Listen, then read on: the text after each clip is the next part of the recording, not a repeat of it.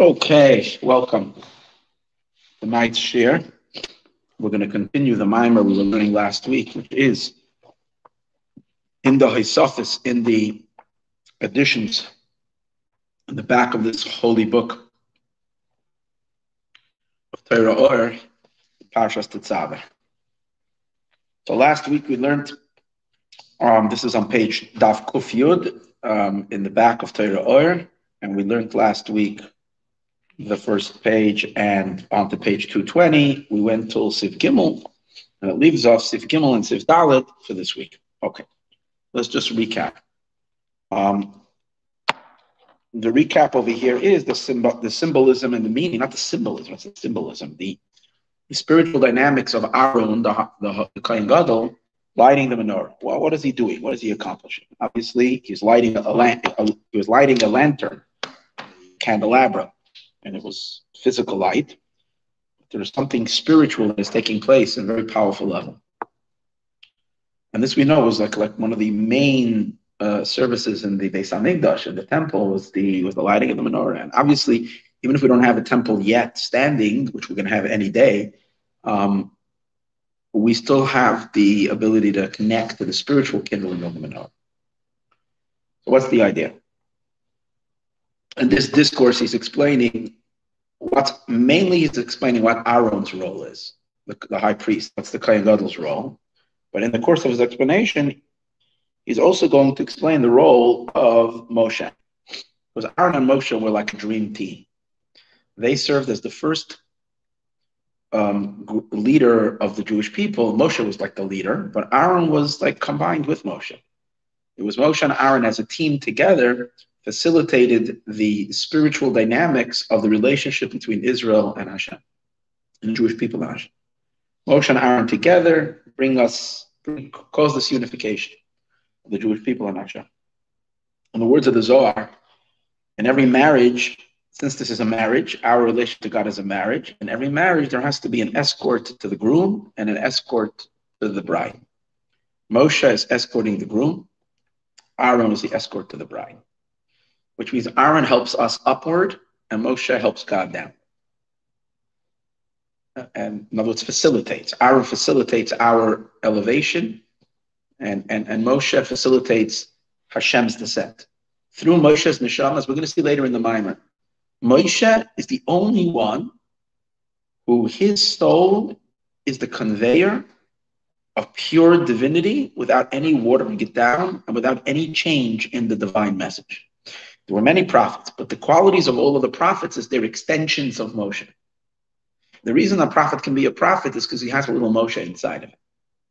And the reason why a rabbi, a real holy rabbi, could also communicate the word of God to his flock and to his people and so on and so forth, even throughout all of history, is because of Moshe's neshama, a little spark of Moshe that's in every one of those transmitters of Torah. The transmitters of Torah are the Moshe. That's what it is. It's not anybody else other than Moshe. Because Moshe is the only one who has, we're going to see later in the mimer, who is the purest state of absolute and complete absence of self. He is the state of complete self-abnegation, if you would call it, or a complete conduit without any self involved in it. Aaron, on the other hand, represents the highest levels of passion, fervor, excitement. And Aaron is also a communicator of the divine. But Aaron's communication of the divine is more the excitement about the divine. Aaron is the one who brings us spiritual experiences. Yeah, Aaron is a Hasidic neshama, of course. It's the experience at our end. And that's the idea of kindling the light. So the lamps on the one hand obviously would be the souls. To kindle the souls means to fire up the souls and give us an ability to long and yearn and burn up for God. But also the idea, which is very strongly emphasizing in the mimer, is Aaron is responsible to bring us to the joy of a mitzvah. The joy in being a Jew. It's one thing of being a Jew and doing all the commandments. Another thing to give us the sizzle. It's not, Judaism is not meant to be dry and heavy and difficult. It's supposed to be an exhilarating experience of joyous service of God. And a mitzvah contains within itself more joy than exists in all the cosmos. In other words, if we would be true to the mitzvah, and we would be, in other words, a mitzvah is deserving.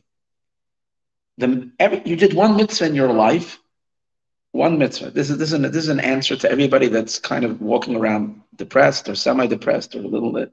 This is the answer. If all you had was the opportunity to do one mitzvah, you have enough reason to celebrate and celebrate and celebrate. And as much as you can celebrate, literally, as much as you can possibly celebrate, by causing every kind of thing in celebration, all your energy and all your resources to help you celebrate. A whole lot of l'chaim, a whole lot of music, a whole lot of company, a whole lot of festivities, dancing and singing and this. It still doesn't do justice to the mitzvah. That one mitzvah calls for boundless celebration. Why? Because the preciousness of the mitzvah and the divine light and therefore ecstasy and bliss, which is associated with that divinity, because where the divine is ecstatic, is ecstasy and bliss and pleasure, is so vast that our world can't facilitate. The entirety of the universe the physical universe can't hold it. In other words, if you were to bring the entire universe as one to receive that one flash of light from that mitzvah, the world would blow up. They couldn't handle, if it would reveal itself in it, the light and the illumination and the pure divine of the mitzvah. The world would be too much, would blow a fuse. Not only the physical universe, all the spiritual universes that exist, and that's endless, higher and higher, far more expansive levels, with angels and angels and angels, including the worlds of paradise, Gan Eden, and all the Gan Edens put together, where all the souls are enjoying, all of them can facilitate the light, the energy of the one mitzvah. Why? Because the mitzvah is pure transcendental godliness. That's the idea. That's all I have to say. The mitzvah is pure transcendental godliness. Transcendental godliness means God as God is for himself, not in any way related to the world. So if anybody studied Hasidus in the past, these Kabbalistic classes and so on and so forth, we know that the entire hierarchy and system of worlds, evolution of worlds, and billions and myriads and myriads and myriads of super beings whose capacity is like a gazillion times more than us. And there's a whole myriads and myriads and myriads and myriads, and endless and boundless and boundless and boundless, ongoing forever levels of worlds with endless creatures. This whole system starts from the 10 attributes and downward, beginning with Chachma and so forth. Above the Chachma, which is only a tiny little nothing, a little hair, we might call it. From Chachma is a little hair. The Chachma is nourishing from what's beyond Chachma through one little hair tube.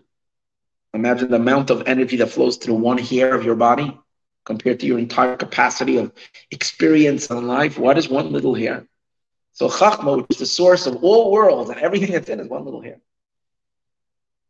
The mitzvah is taking and connecting us and attaching us to what's beyond that hair, as he refers to it, the skull itself, which is the Keter, which is pure, the divine Hashem's light, as it is unfiltered, undiminished, and therefore, if the mitzvah itself was to reveal itself over here, the world can't handle it. That's why there is a premise and a rule that says Schar mitzvah b'hai al maleka. The reward of a mitzvah, it's not possible to experience it in this world. Over here, we just do the mitzvah. We don't enjoy it. We don't experience. We can't enjoy it. We don't know what it is. We can't imagine its exhilaration. When Mashiach will come, and after that time, somehow, somewhat, we will be vessels to be able to receive. But until that time, we don't. But even today's days, we could experience some of that amazing godliness, not so much the godly light itself, but the consequence of that godly light, and that is the unbelievable joy that is a consequence of that light. So let's see. When that revelation of divine, and really what it is, what is the mitzvah? The mitzvah is the divine will. That's the mitzvah. The mitzvah is the will of God. The undiminished, unadulterated, unfiltered, unconstricted will of Hashem, as it is, as pure as it gets, purely infinite. But there's something deeper.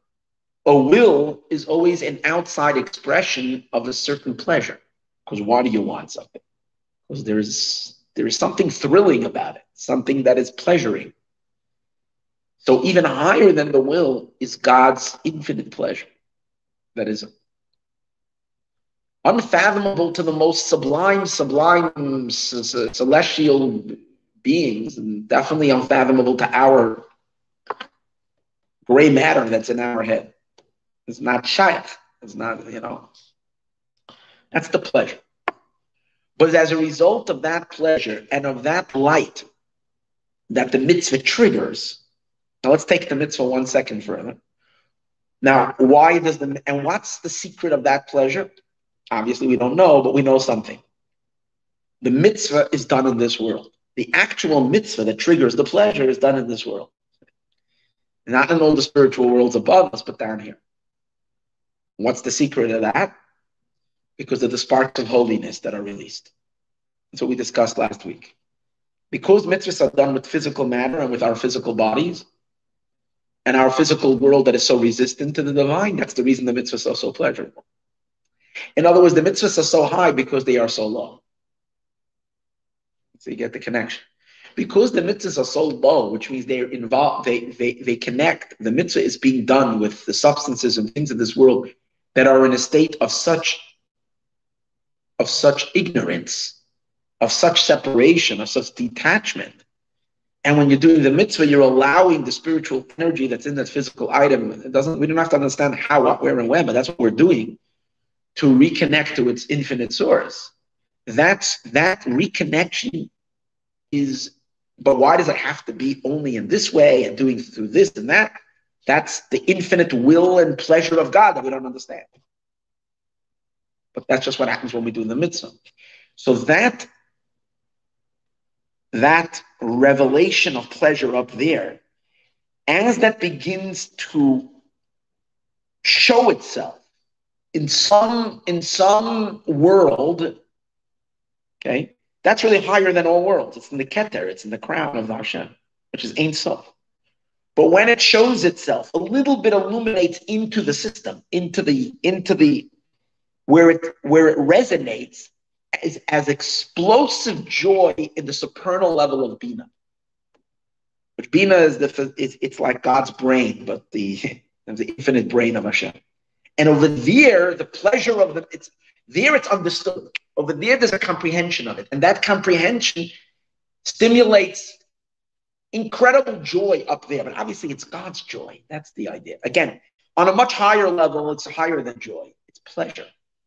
It's pleasure and fulfillment. Fulfillment, like almost like in the subconscious levels of the divine.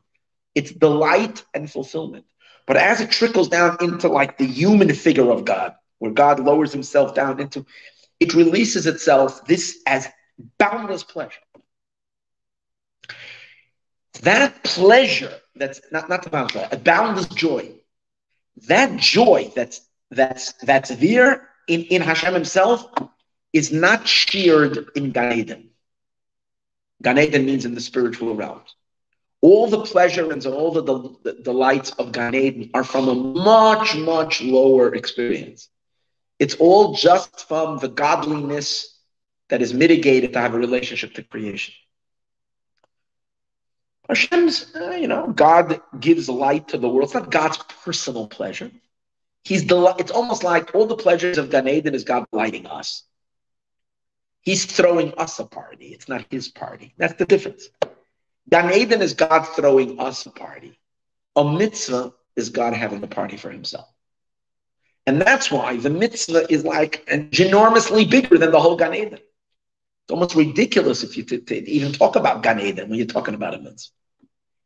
And that's why we say that the God says, you guys are just not getting it. Do you realize what you got? And Hashem says, because you didn't serve him with joy, for more than everything. Okay. But the problem is, we're dealing with something so sublime, so high, so remote, and so removed, that it's even higher than the highest pleasures of the souls in Gan Eden. Even they can't comprehend it, know it, and experience it. So what does it have to do with me and you down here when we're in physical corporal bodies? Like, we don't have a relationship to it. It doesn't mean anything to us. We can do the mitzvah, we can plug away, but for that, you don't have to feel anything. Just do. Go through life, do. We'll promise you a little reward in Gan Eden. You'll be happy, and you'll go for it. Then, or rewards in this world, that's... No. And God wants to share some of his party with us. So I have the experience sometimes, like I'm sitting and I'm watching, going through, and someone sends me a video and I get a thrill of it. I don't know, from something weird or something exciting or something.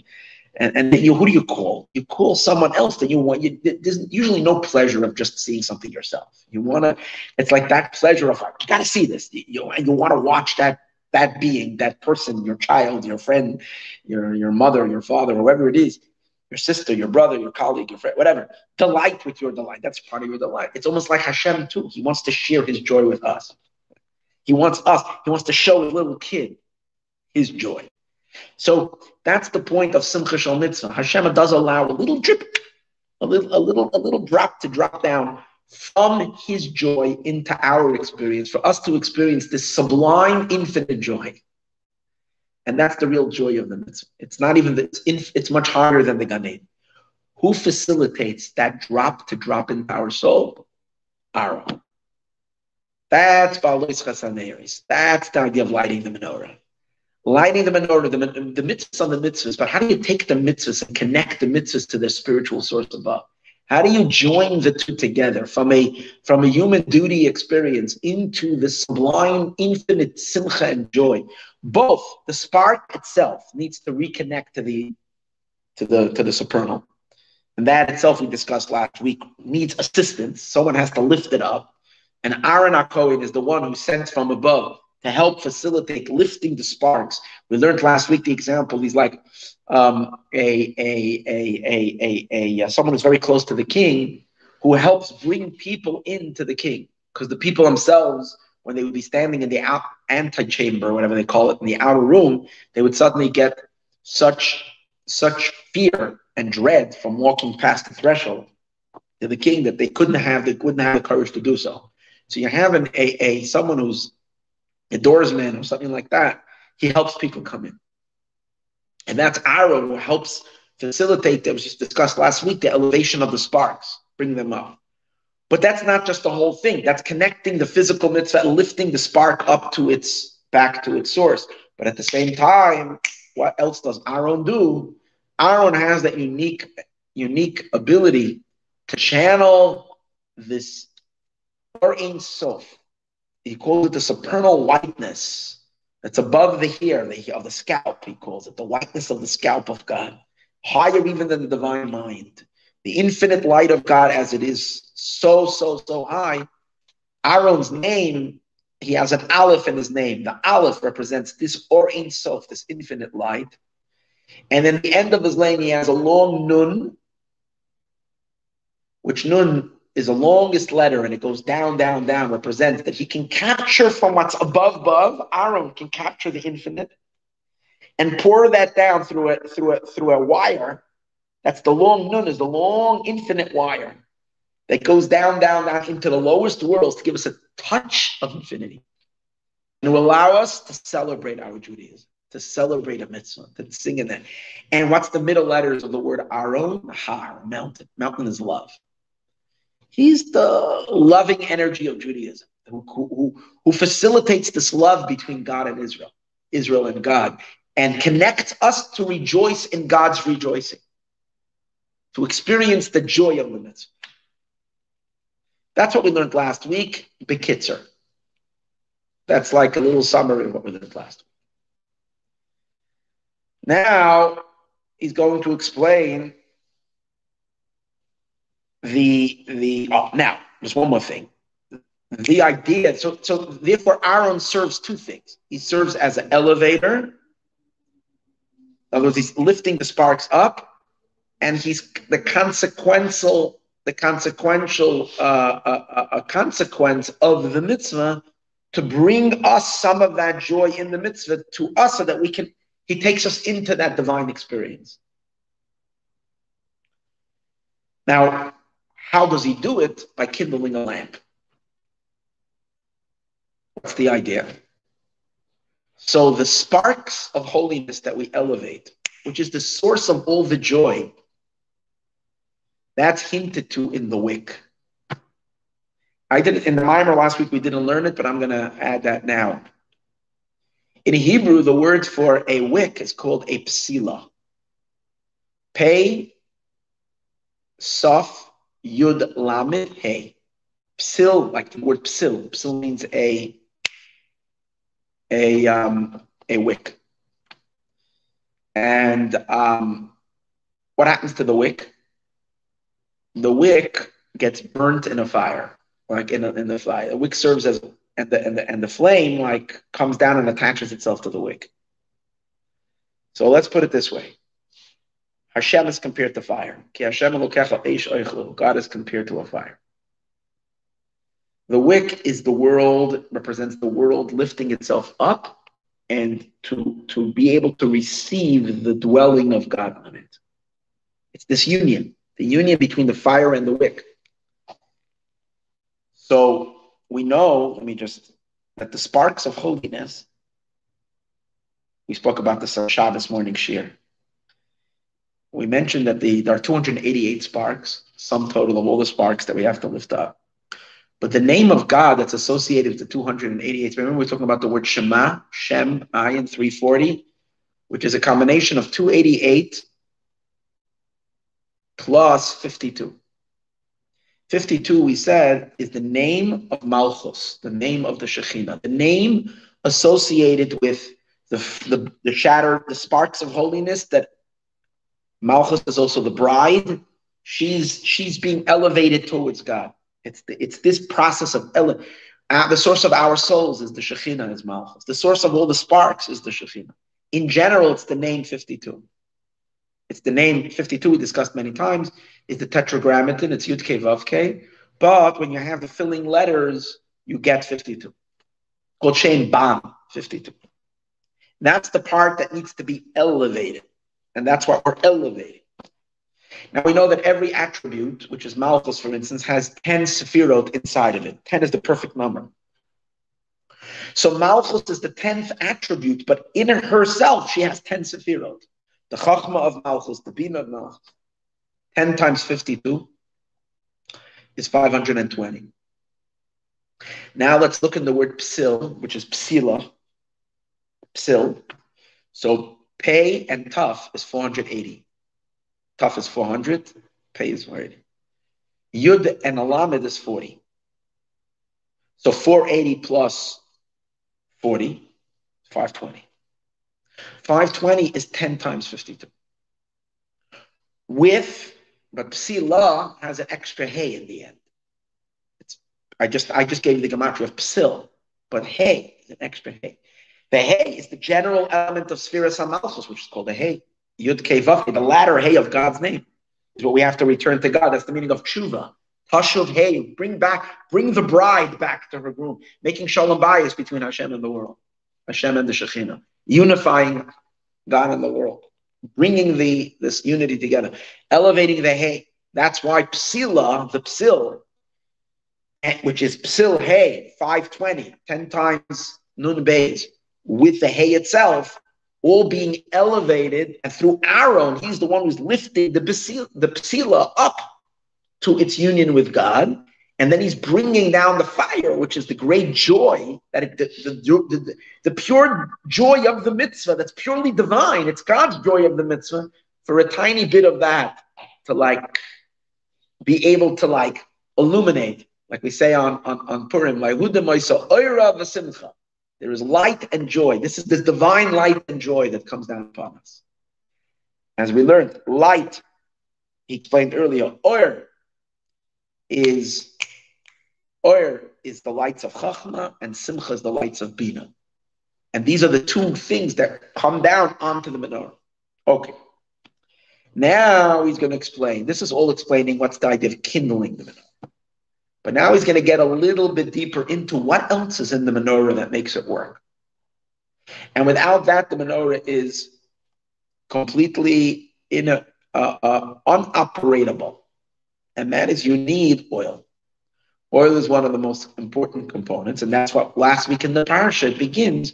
That they should go get olives, crush the olives, get the oil, and bring the oil to Moshe, and Moshe will supply the oil to Aaron, and Aaron will light the menorah with the oil. So here is where he's going to explain that the preparation of the lamps were done in the morning. What was the preparation of the lamps? Pouring in the oil and setting up the wick. But the actual igniting it happened in the evening. So he's going to explain what is this idea of bringing forth the menorah, the oil, what does it mean in our service? The preparation of the lamps was with a shemen, with oil, and a wick, as it is now. Now we know already we discussed already what the psil is. These are the sparks that are being elevated. But what is the oil? So we know that oil is always hubchenes chachma. We know that oil represents the element of chachma. So we know what? Where do we know that? The sages say, I'll bring two interesting things. Talmud tells us,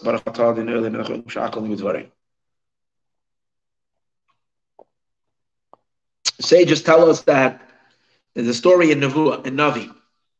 David HaMelech, they were looking for a very wise woman, searching for a wise woman. So they went and they brought him a woman from the city of Tekoa. And why was it? What was there so special about Tekoa? That was the oil capital in Israel. That's where all the olive groves grew. And because the olive grows grow there, now obviously it's because the quality of the place. It has to do what we spoke on Monday night. Remember we said that Monday night we were talking about the whole idea that when you go to a place, you have to like conduct yourself in accordance to the characteristics of the place. So if you're in an oily spot, you're going to be impacted by the oil. The spiritual dynamics of the oil is chachma. So you see, and that's why she was a wise woman, because she came from that oily town. And oil is chachma, especially olive oil. Now, another indication for this, the sages say, if you want to merit to have children who are scholars, you have to be very careful with lighting your Shabbos candles. Aragel b'ner. You're careful with ner. That's why some people are makbid. My daughter does it. It wasn't the minig in my house, but my daughter, because her husband had this minig in his house, that they light Shabbos candles dafka with shemen zayis, with olive oil. They didn't use candles. They use always the olive oil because of the extra idea that shemen is chacham. Okay, so if you're putting in oil into the lamp, it means that somehow you have to something connected to chacham. Now, if the lighting of the menorah is the mitzvah, is the menorah, and what's the idea of a mitzvah? The elevation of a spark. Every mitzvah is taking something physical and connecting it to God. You're taking the spark of holiness that's there and you're lifting it. For some reason, you can only do that with oil. He's going to explain why the elevation of a spark is related to chachma. If oil is chachma, so then let's see what it is. Ki yedu as it is known. Shebachachma dafka is bidu. It's a famous phrase, we've learned it so many times in the Memarim here. That the power to do a elevation of a spark, which begins by separating the spark from the husk. It begins from doing a separation, taking the energy out of its trapping, which is trapping it, and redirecting the energy, right? So the power to do this bitur, this purification, this clarification, we learned this from the power of chachma. Chachma is the power of all bitur, of all purification. Okay, and now what you see about oil. So he's going to show you now one of the characteristics of oil that symbolizes Chachma. It is silent. Oil is not a noisy entity. And what do we mean it's not a noisy entity? Is when oil gets burnt up, it does so very silently. It doesn't make even the lightest noise in its consumption. Everything else that gets burnt in a fire makes noise. Oil just gets slowly drunk up by the fire without a peep. Also, a candle, if you take oil, compare it to, let's say, wine, alcohol is noisy. You can know why do places sometimes not want to have a store that sells alcohol at their corner? Other than some other reasons, but generally, the reason you don't want to have an alcoholic place, because when they're serving alcohol, there's going to be a lot of loud music, noise, screaming, louding. Alcohol creates noise because wine has to do with bina. Bina is noisy because bina is understanding, and understanding brings out excitement, and excitement is noisy. The Levites were a noisy bunch. And they because they always sang and made music and so on and so forth. And they used to do all their singing and all their noise making. They did it together with the libation of the wine. Purim is one of the noisiest holidays. First of all, we make noise in shul. We bang the Haman. And then when you party, there's no such a thing as a quiet party. A party is supposed to be noisy. And that's what wine does, creates the noise. Oil, on the other hand, silent. It represents a certain tranquility, a certain silence, a certain calmness. Because that's the difference between Chachma and Bina. Bina is when you're in a state. Let's explain this quickly inside our internal experiences of Chachma and Bina. Chachma is the first initial flash of an idea. When you're beginning to understand something, when you're beginning to experience a certain new revelation. So when you experience that new revelation, and when you're still in a state of Chachma, you're silent because you're not excited about it yet. You're lost. It's like someone is giving you a new thought or a new idea is beginning to brew somewhere over here. You sit in silence. There's no reaction yet because you're not getting it yet. All what you're trying, you're not even, because you haven't wrapped your mind around the concept. You're just like open for something. And as soon as this new light is coming in, you become so lost in this new light that you're completely muted and silenced.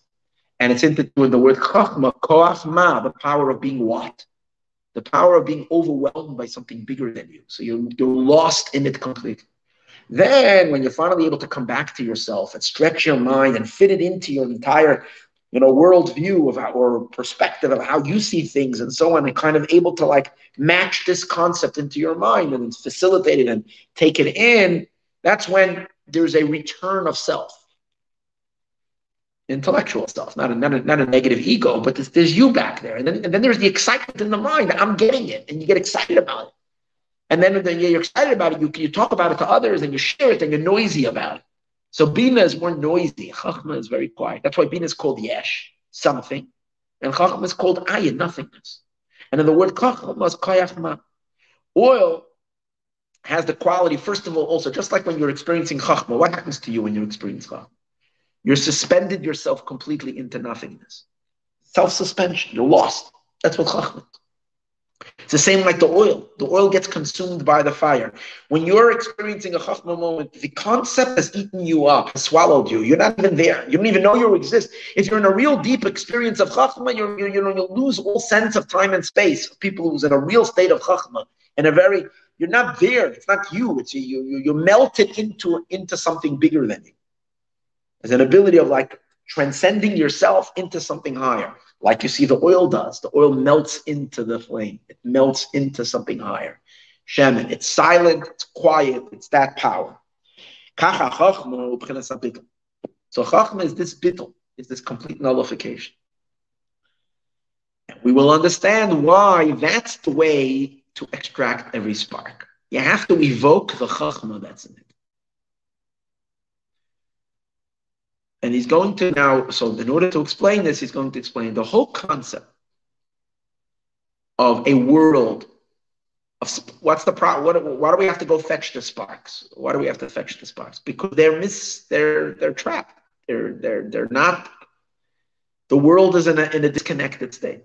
What's the idea of the world disconnected? The idea of any kind of disconnect means we're not part of the unity. Where things have ego, where things believe that they're the center of the universe. When you have creatures and beings who see themselves as the center of the universe and not part and surrender to a higher oneness, it's really encompassing everything, and it's all part of this magical oneness. And if instead each thing pulls into its own little world and believes it is the center of the universe, that's the klipa, that's the unholiness. So the whole idea of klipa is this, the self-awareness of it. It's disconnect of the greater, higher, infinite Havaya, the only reality of realities. So in order to redeem a spark, you have to bring it to break itself into the nothingness of the Or Ein Sof. It has to transcend its own rigidity of beingness. And that's the idea of the oil. He's going to explain, I'm jumping ahead a little bit, he's going to explain that everything in the world has oil in it. There's nothing that, like even stones have a little oil. Everything has oil because there's a little bit of chachma in everything. The potential of bittul.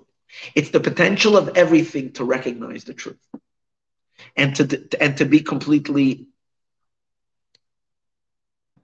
And here's the thing: the more chachma you have, which means the more suspension you have to the source that's creating you, and the more you acknowledge that, recognize it, and sense it to the point that you don't have that self-awareness of you're not, the more alive you are. Because that's where life is. Life is not you. Life is the power that's sustaining you. So the more one you are with that power, the more you live. The more one pulls away from that into self, that's death. So for instance, Adam and Eve died when they separated themselves from the Chachma, because they decided to do their own thing, not God's thing. That means the opposite of bittul. When you're plugged in, then you live. So he's going to explain something really awesome. How are dead things going to come alive? We know that one of the principles of faith is resurrection. The oil that's in everything is going to be released. And even the dead bones, they still have a little bit of oil. And once you reconnect, boom, it's alive. You activate the bittul, you're alive. We see it in our life. When we have bittul to Hashem, and we're here just for God's project, then we're full of life and energy. And the moment we creep back into like, what's my agenda, what's about me, and how am I happy, and how am I this, then it's just a spiral of misery. It's an experience of death. But if you surrender yourself, what am I needed for? What can I do for the world? What can I do for God's plan? And if you tune into that, the more we tune into that, the more alive we are, the more joyous we are, the more happier we are. So transcendence of self is life. Falling into self is death. So the trick of elevating anything, all sparks. Now the sparks have become disconnected from the chachma. It's almost like the chachma element that's in everything. Everywhere is a spark of chachma. Chachma is the point in every creature, and every creature is a recipient of God. The deepest inner point where the creature is just being created from nothing to something. So it's connecting to the nothingness that's creating it, and it's receiving it in its purest point. That's its chachma. When that chachma is dull or is dormant and quiet, and the other elements, the somethingness of everything starts becoming dominant and felt and strong, and the person becomes submerged in themselves, as we said before, that's trapped. That's the spark being disconnected from the oneness. So to bring the spark back into the oneness means to activate the chachma that's in everything, to access the oil that's in everything. So every mitzvah, the key of every mitzvah is the bittul of the mitzvah, the surrendering. I'm surrendering to God's will now. That's the chachma element. And that's elevating the spark. And that's why when you're lighting the lamps, what is Aaron doing? He's lighting it with the oil. He's highlighting the oil. He's uncovering the oil. And once you uncover the oil, the bittul, then you have the connection. So now I was going to explain this a little bit in Kabbalistic terminology. So let's take a look. So the sages, to understand the quality and the importance of the Chachma, let's preface it by first understanding the explanation of what the sages say. B'Shem and Zayis, they say something about olive oil, something really cool. Sages say that it's not good to eat olives because eating olives cause you to forget. Olives are something that bring a person to forgetfulness. Sages say that if you forget by eating olives, that if you take olive oil, it's very good for you. Because olive oil brings back what you forgot. So they say, the Kishem Shazayis Meshakach Talmudoi Shal Ayin Shana. Just like the olive itself makes you forget what you learned when you studied for 70 years, you forget. One, I don't know, olive spread bagel makes you forget what you learned for 70 years. Keep away from those olives. But you put a little oil on it, it restores. Kach shemen zayis nachzer talmida. Brings back the study. So obviously, we believe that this is true.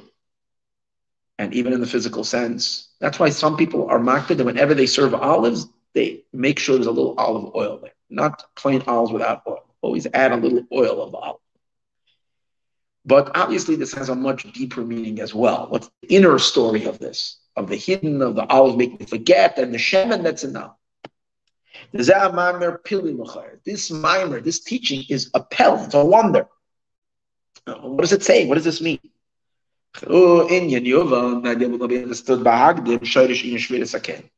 Let's first examine the whole idea of what? Of fallen sparks, of things being disconnected, of death being in the world, of pain and suffering, and all the stuff that is all a consequence of what? Of shattered vessels. God created the world, and He didn't create it with a continuum. If He would have created with a continuum, what would have been? Then everything would have been just one continuum of His oneness. So in order that there should be free choice and all the challenge and all the thing, Hashem busted. He made sure that in that evolution of divine energy in the creative process, there will be a certain point of a cutoff, of a disconnect, and that's the concept of shattering of vessels. And it's explained that there are these ancient kings, and these ancient kings died. And these ancient kings represent these supernal attributes that broke, shattered. Fine. It's discussed that the powers that broke were 7. And they're associated to divine energy. In general, we know that there are 10 attributes. 3 of them are intellectual attributes, and 7 of them are the emotional attributes. So it's explained that where did the shattering of the divine attributes happen that brought about this whole disconnected state? It's in the 7 emotions. That's where. But not really the 7 emotions. It's a mistake people make. If the 7 emotions shattered, no. The Malchus, the lowest one, didn't shatter. What shattered was Chesed, Gevura, Teferes, Netzach, Hod, Yesod. 6. But where's the 7th? The 7th is the Das. Das precedes the emotions. Das was the first king that fell and broke.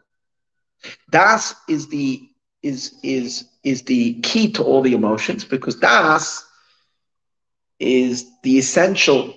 What's Das? Every emotion, right?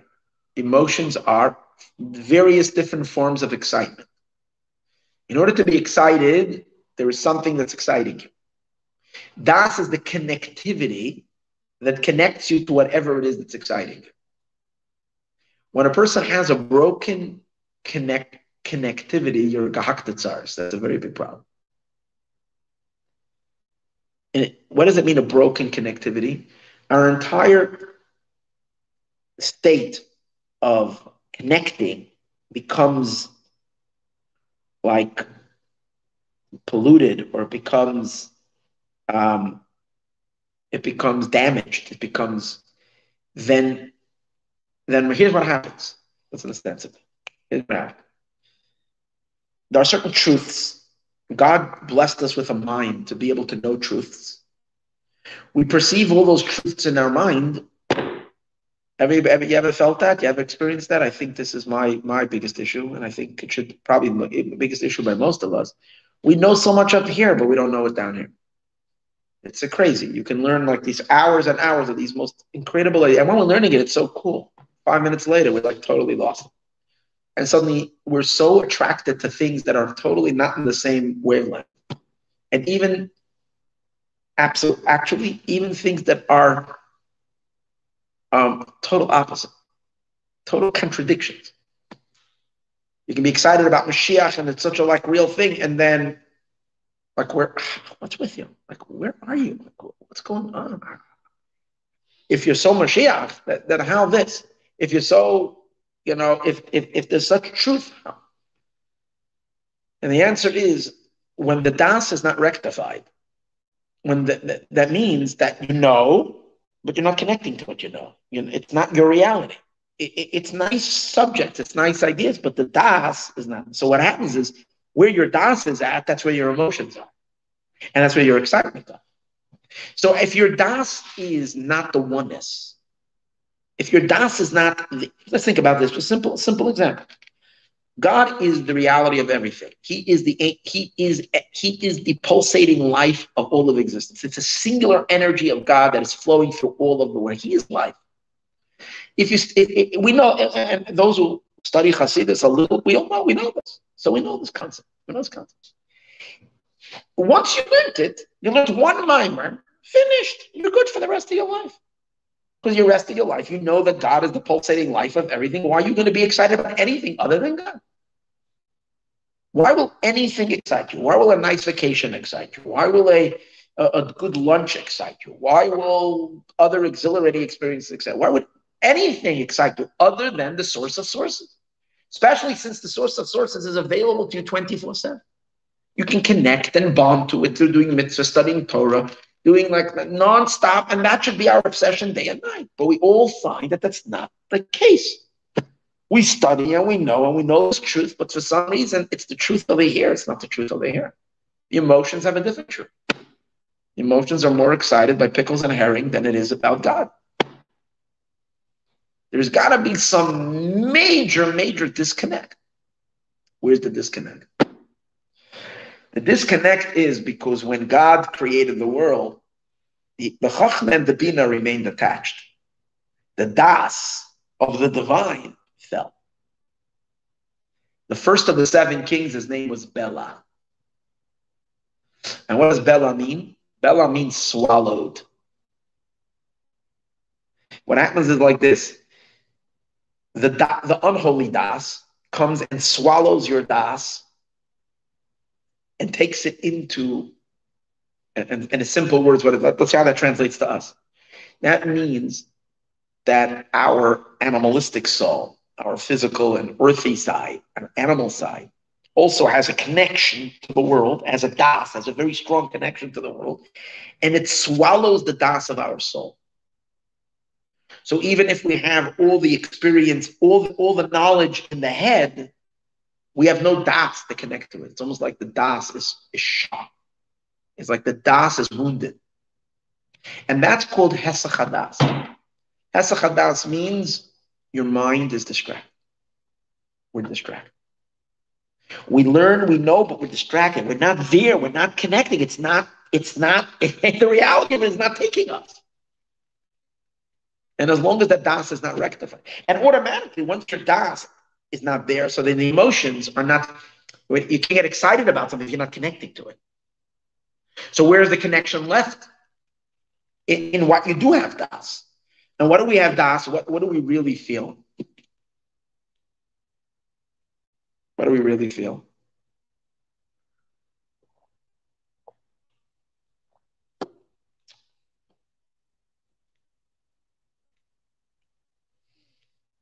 See it this way. I relate to it this way sometimes.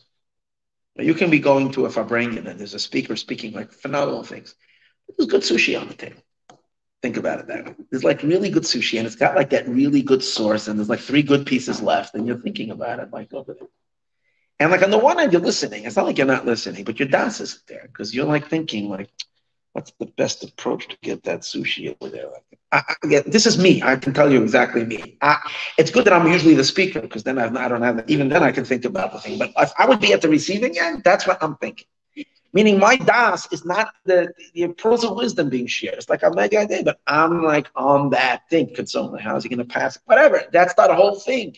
That means that the das, there's some kind of at a certain point, your das is like not in it. That's the das of klippa. Now, that's the concept of the olive that makes you forget.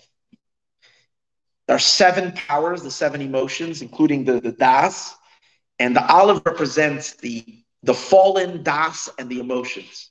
The olive, and that's why the olive is bitter. It's the bitterness that presents all this. That's why it makes you forget, because you learn so much and a minute later you forgot it all.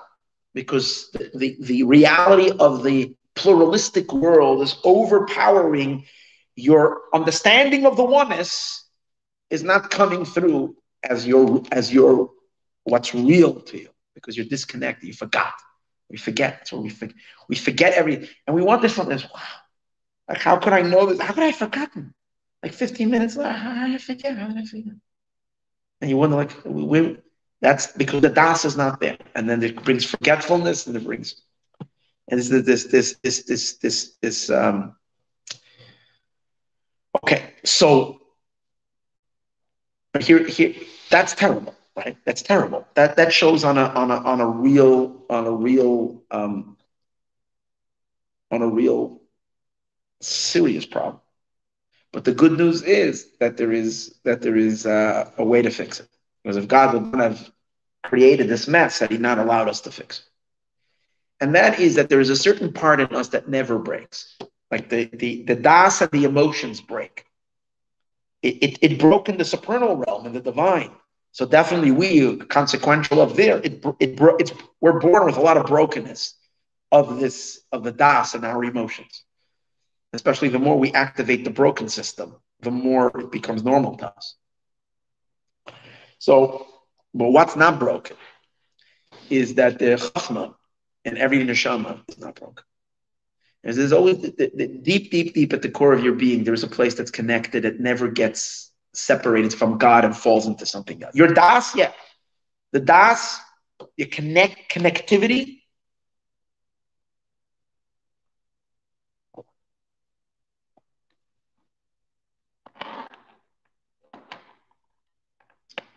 Could be shattered. Is.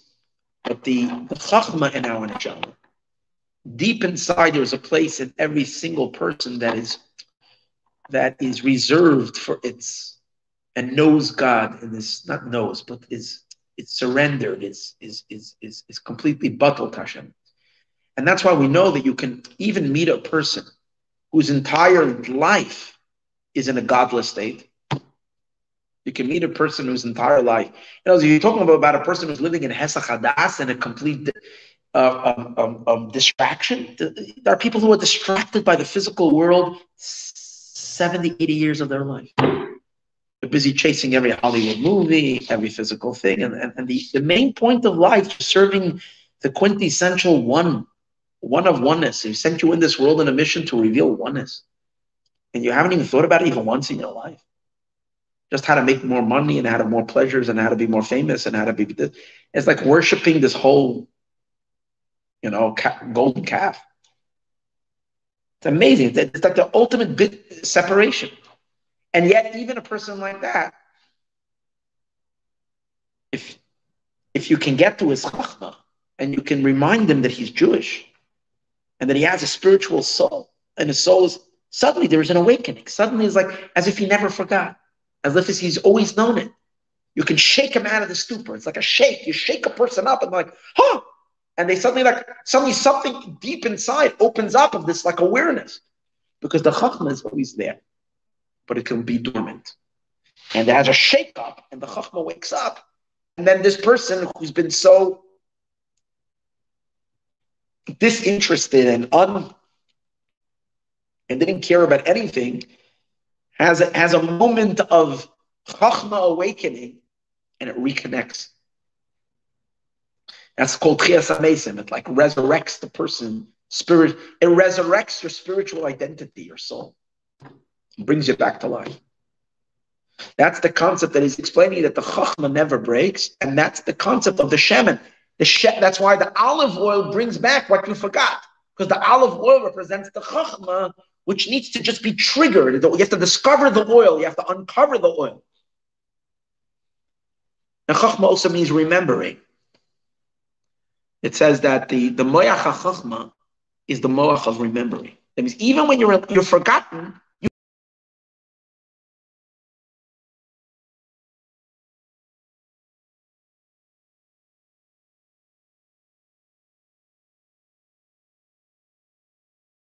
who you are and what you are and what you're all about. Our job with other people is to cause them to remember. You're not here to teach anybody anything. We're here to just make people remember what they've known always, what their soul has always known. To open them up to their own memory, to hope that they should remember. And suddenly remember, hey, I'm here for a purpose. I'm here for a reason. If you're teaching someone your spirituality or what you're, you haven't touched them at all. Not that. It's like to wake a person up from their sleep, that they remember. And what do you think when a person gets excited to do a mitzvah? Why are they getting excited? It's cool. It's not. They're getting excited because they suddenly remember. They remember that they're here, that they're here in this world. They remember God sending them down here. They don't remember it in a very conscious, but their soul suddenly remembers that. And that's why you have people who, when you do with them a mitzvah, they just suddenly, there's tears like just gushing down their face. Why? They just remembered. They remembered what they forgot all their life. I'm not saying that they're going to forever remember. They can go back into forgetting, but for now they remember. Because you stoked the chachma. You woke up that chachma, that memory that we all have. And in that place, so the point is that when we say we forget and we get distracted, it's never 100%. There's always 3% that's connected there on the top. That's the redeeming point. It's never a complete disconnect. Because if the chachma would have fallen as well, then once we're in the shattered state, we would have no way of reconnecting. Because we became a complete disconnected being. But because there is a point inside of us that is always connected, that's the idea of awakening fanning the flame of the coal. The coal still has a little bit of fire. It has something deep inside. You don't see it, but it's there. You give it a little bit of and it wakes up. I saw this beautiful story today. I was going to share this just fantastic story. So there is in Cleveland, there was this there's a shliach, a Chabad shliach. His name is Yossi Marazov, I think. He runs he was in charge of starting the Friendship Circle. The Friendship Circle is one of the ways that Chabad emissaries, shluchim, connect Jews to Judaism, and also help people in an amazing way. They started a program where you have special needs children who they pair up these special needs children with volunteers. And volunteers are volunteers from all kinds of schools, teenagers and young adults, and they pair them up with special needs kids in the communities. And when they pair them up, so they go visit them and spend time with them, do activities with them. And in addition to the help that the special needs children give and giving people a purpose and something meaningful to do to help another person, it also gives an opportunity for those that are running these programs to inspire both the inspirers and the inspirees.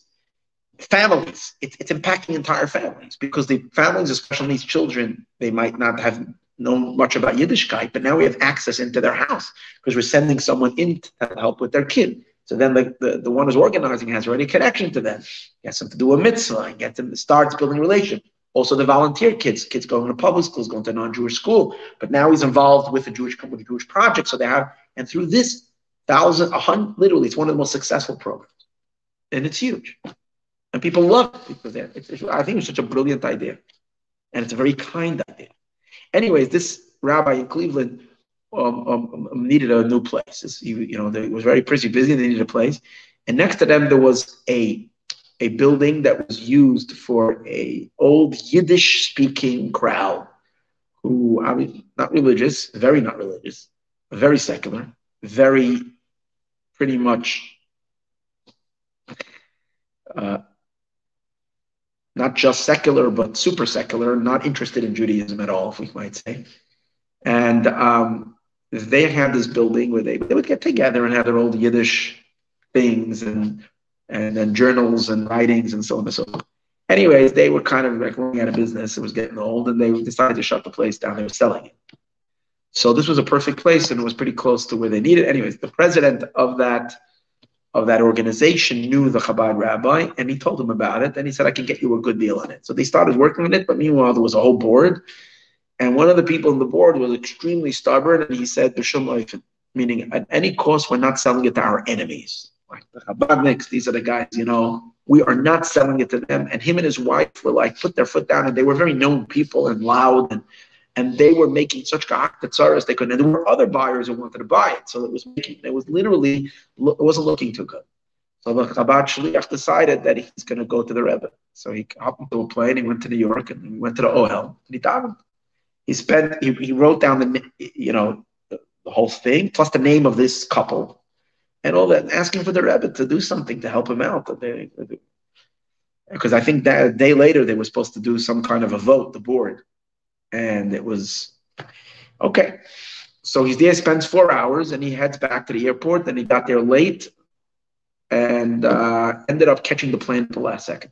Gets onto the plane, and he's sitting by the window, and there's another 2 seats over there.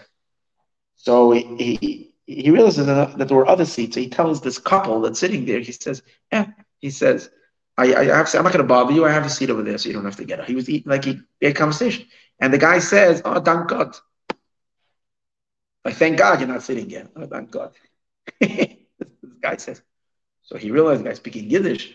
So he says to him, oh, no, maybe I will sit here. And he says, now that I see you speaking Yiddish, I'd like to talk to you. Anyway, it's okay. After all, it's a seat. So, hello, where are you? What's your name? Tells him name. He almost fainted. It's this couple.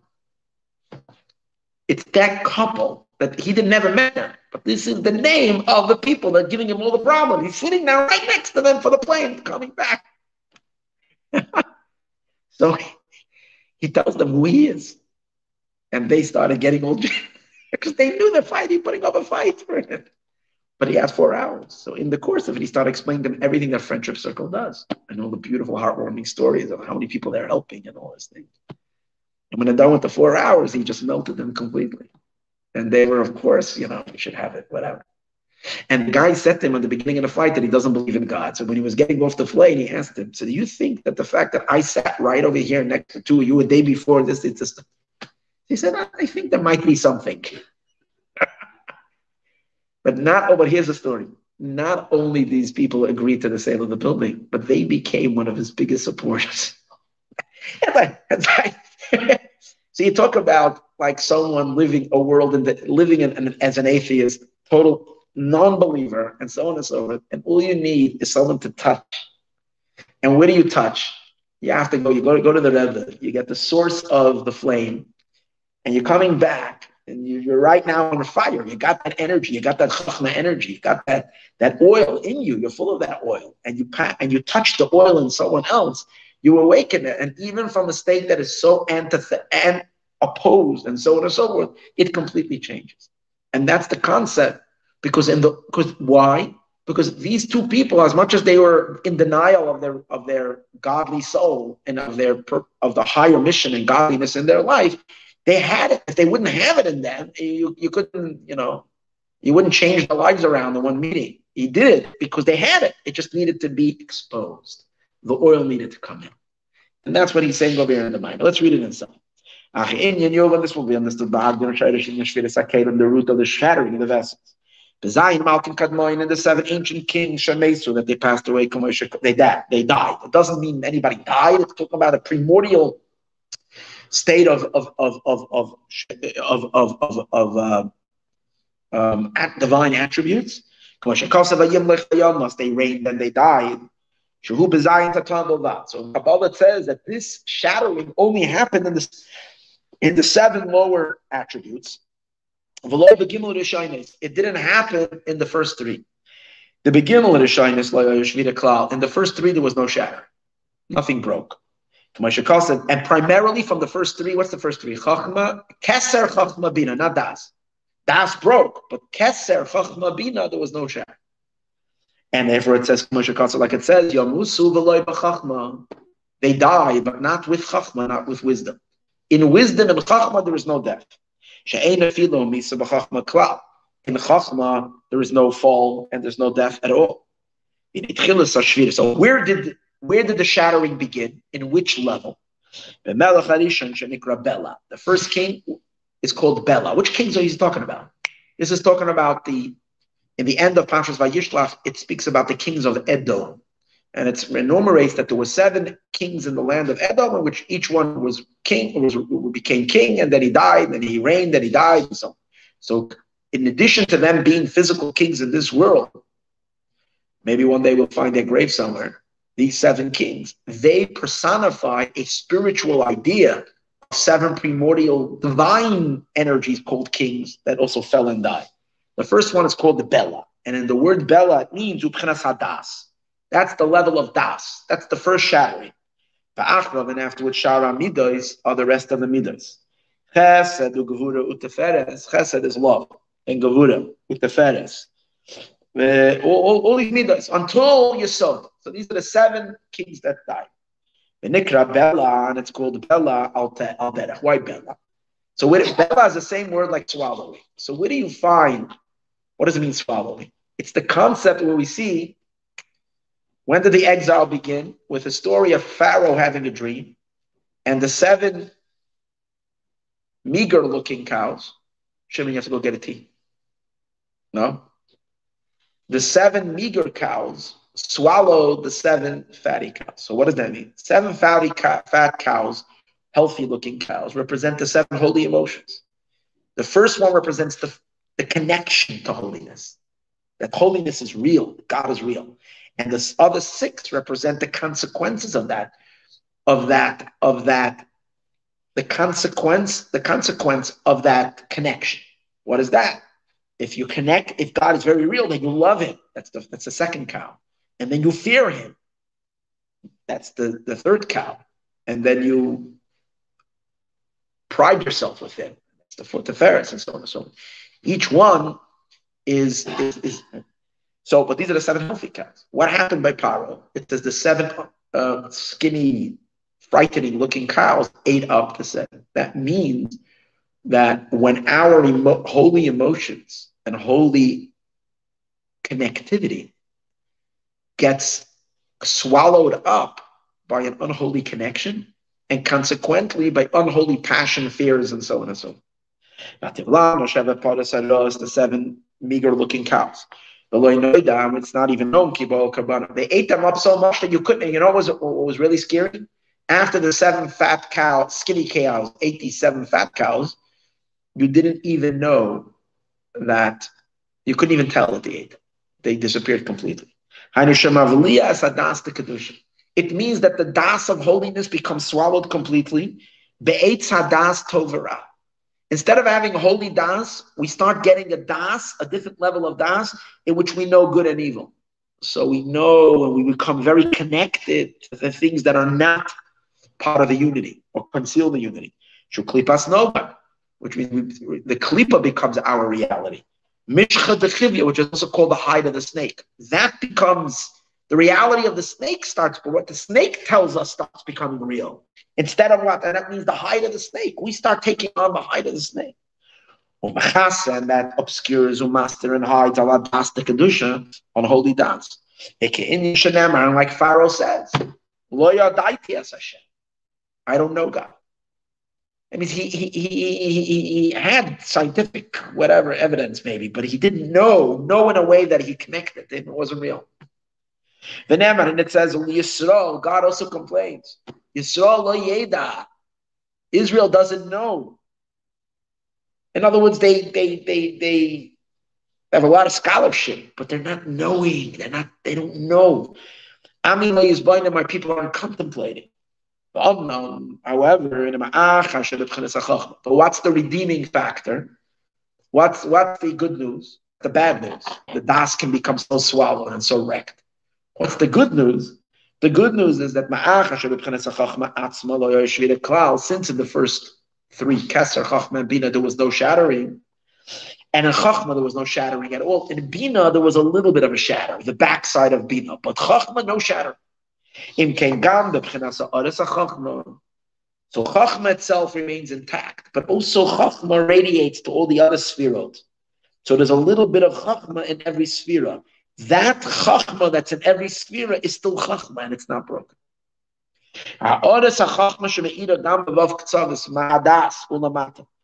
And the radiance of Chachma that is shining into the lower spheres, from Das and lower, over there too, there isn't a shattering and a falling. The Chachma that's in Chesed, even though the Chesed is fallen, but the Chachma, the quintessential core beginning of this Chesed, of this love, has potential for connection. It's just quiet. The Chachma of Gevura, there's Chachma in everything. That's the idea that he said earlier, that there is oil in everything.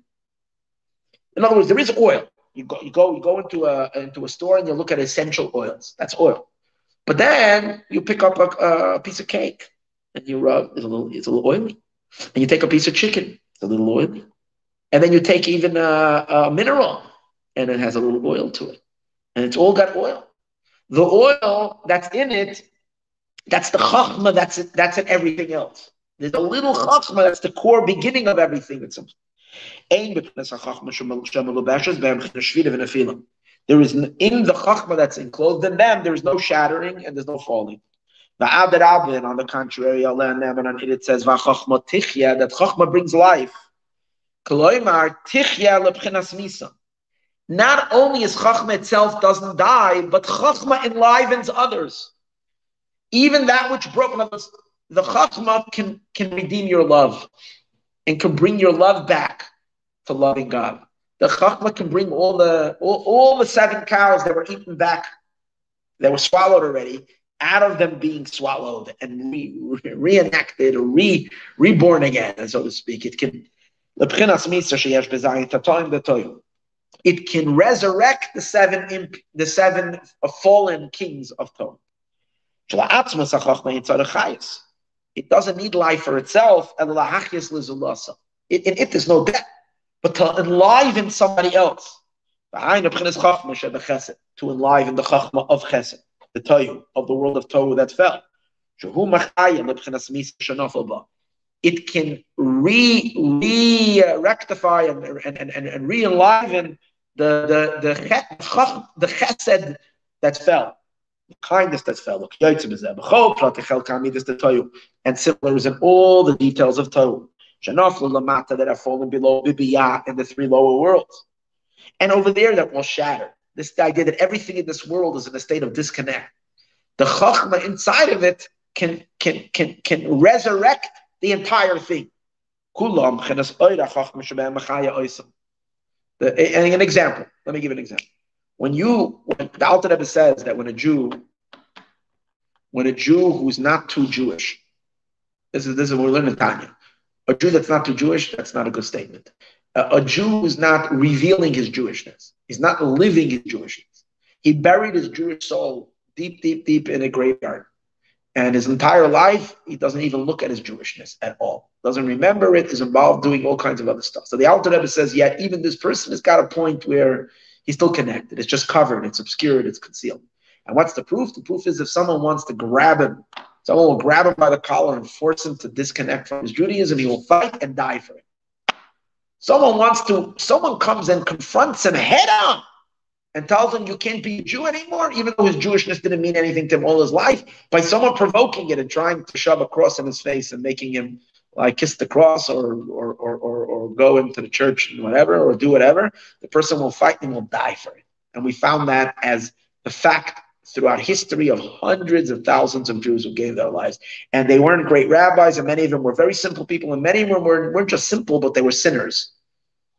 Oh, so what happens? When that Chachma is awakened, is it only that Chachma and afterwards, okay, what happens if while they were ready to burn this guy in the Inquisition, they were ready to put him out, throw him or hang him on the gallows, or put him in the fire. And at the last minute, something happened, he was saved. There's a famous story where there was an earthquake by a autodafé. At the last minute, the guy got away. So what do you think? He goes back to living his non-observant life, or you think he has a pretty much of a shake-up, and once you rattle his pintaliyid, his chachma, it's going to spill over into everything. Most times it will spill over into everything. In other words, that's the idea, it will resurrect all the other parts of his soul. Once the Chachma has awakened, it will bring all parts of the soul back to life, all the external parts of his being.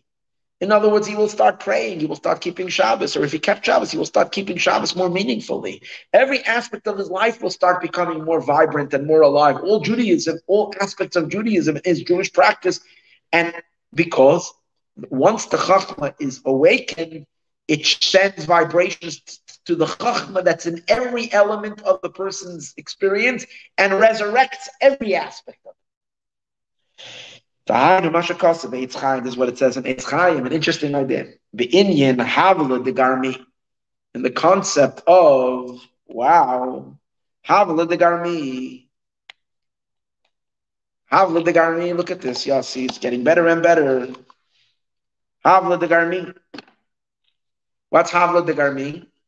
Havla de garmi means the little bit, it says that in the bones, there's a little bit to hevel.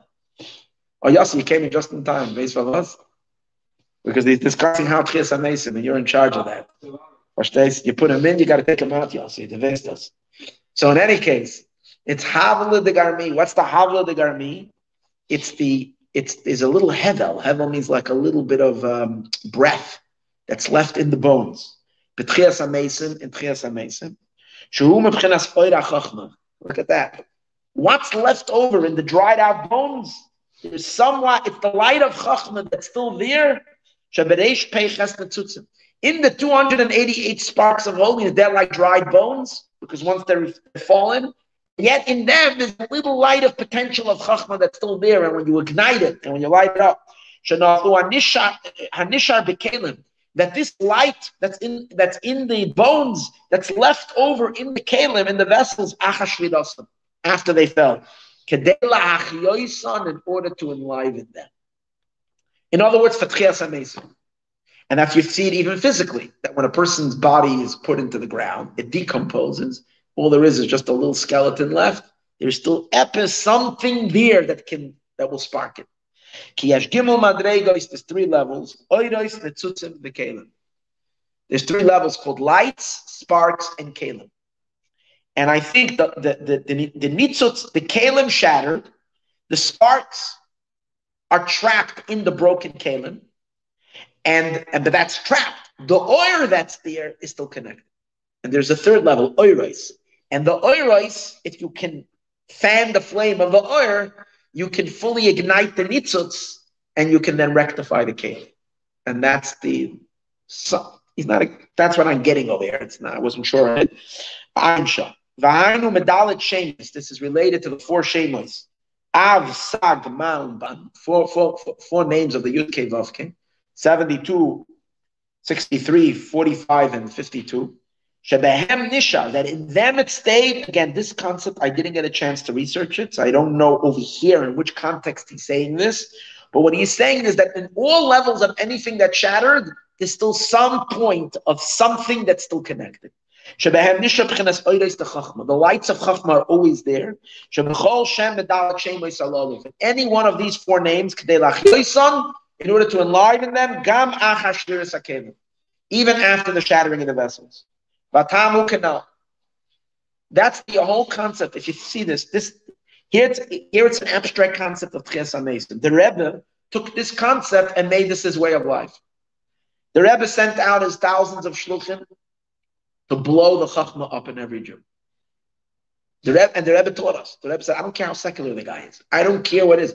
And you don't have to be a great scholar. You don't have to come to someone and do a whole Arachim presentation to prove to him that God exists and the Torah is true. That's other people feel that that's the way that the Rebbe said. You don't need to. A Jew, all you need to do is make him remember. He knows it all. Just remind him that he's a Jew. If you just remember he's a Jew, because the Chacham is there. He knows. He remembers. And then he loves Judaism. It's just about a memory. He forgot. There's a distraction. The world swallowed him up. The Klippa swallowed up this person, swallowed up his consciousness. So you just have to remind him, activate that Chacham. The Chacham is there. And that's Tchias HaMesim. We think about when does Tchias HaMesim happen? Tchias HaMesim happened already. All the Jews who came back to Judaism, this is a resurrection. And later, obviously, it's going to translate even into the bodies as well. But the idea is already there. Atzamas hayaveshus. These are the dry bones that Hashem showed to Yechezkel. They will start getting life again. And that's when the bones stir, what happens to these Jews? You put them on tefillin one time, you get his bones to stir a little bit. A little Jewish moisture starts to come back into these dry bones. He starts developing slowly. He comes to shul, does one mitzvah, does another mitzvah, slowly gets involved more and more. Before you know, he's a full-fledged fiery Jew, keeping all the 613 commandments. What happened? It's like the story with the bones that they started suddenly come together, and then the skin and the flesh and the skin and all that starts growing. And the reason is, as we said earlier, if you should be chachma, because in chachma there's nothing shatters in chachma. And therefore, just like Chachma itself didn't break, so too the Chachma that's in everything, there's a little bit of Chachma that extends, that Chachma doesn't shatter. Not only doesn't it shatter itself, it can enliven every nitzutz, every spark. It is enough to those who understand. This is the root of the concept of the havla that the Zohar talks about, this hevel, this breath that's still in the bones, the chesiv bein. It says, interesting. It says after a person passes away and the soul goes up, it still says v'nafshay olav ta'avel. His soul mourns for him. So according to the Arizal, it doesn't mean the soul in heaven mourns for him. It means there's a little bit of the soul that goes up to heaven, a little bit stays down here by the body and mourns. What's that? That's the nitzut of chachma that always remains even in the dead body. And shayadei hevel zeh, through this little bit of hevel, yakum hames v'tchias hamesim. That will cause the mace to get up by tchias hamesim la'asid in the future. And with this we understand what it says in Pardes. And also in all other Svarim. Pardes is the writings of the Ramah.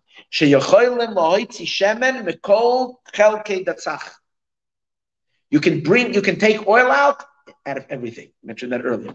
There's a little bit of oil of everything. In domain, inanimate, on minerals, so plants that have oils. Every living creature, every animal is a little oil. And medaber, and even the human body, everything is oily. Like you find, your head gets oily. This is oily skin, oil and everything. And even in the domain, like stones, because that's the chachma. There's chachma in everything, and that's why there's hope for everything. It's impossible. You can take out shemen that Hashem gave them shemen oil from a hard rock. Shemen is the chachma. It's found in everything. In every detail of Dainu Tzemei. In other words, it's not only a Jew that you can make him remember. You can make the non-Jew also remember. You can make the animal remember. You can make the plants remember. You can make even the rocks remember. The chachma, that point of connection, it can be turned on in every creature. And in every being, like we say, in every being will know that you've created it. It will be that suddenly the chachma will click open. That's the idea. Like it says, we say, how many are your actions, God? You made them all with chachma. So you see this chachma and everything. And that's also the very gavaldic reason we know that in every angel, You hear? Shimon. It says that in every angel is Hashem's name. Michael, Gavriel, Raphael. Which name? Kale. He's going to explain that the Kale is Chachma. And that's in everything. But by them, it's more revealed. That's why the Kale is... Everything has Chachma, but by them, it's more revealed. That's why you can see the Kale in them. It's part of their name. What does Kale have to do with Chachma? So here's the idea. Chachma and Bina are each 155. It says, that's the concept of the 310 worlds. Hashem said Hashem is going to give to each tzaddik 310 worlds. It's the worlds that are created from the unity of Chachma and Bina.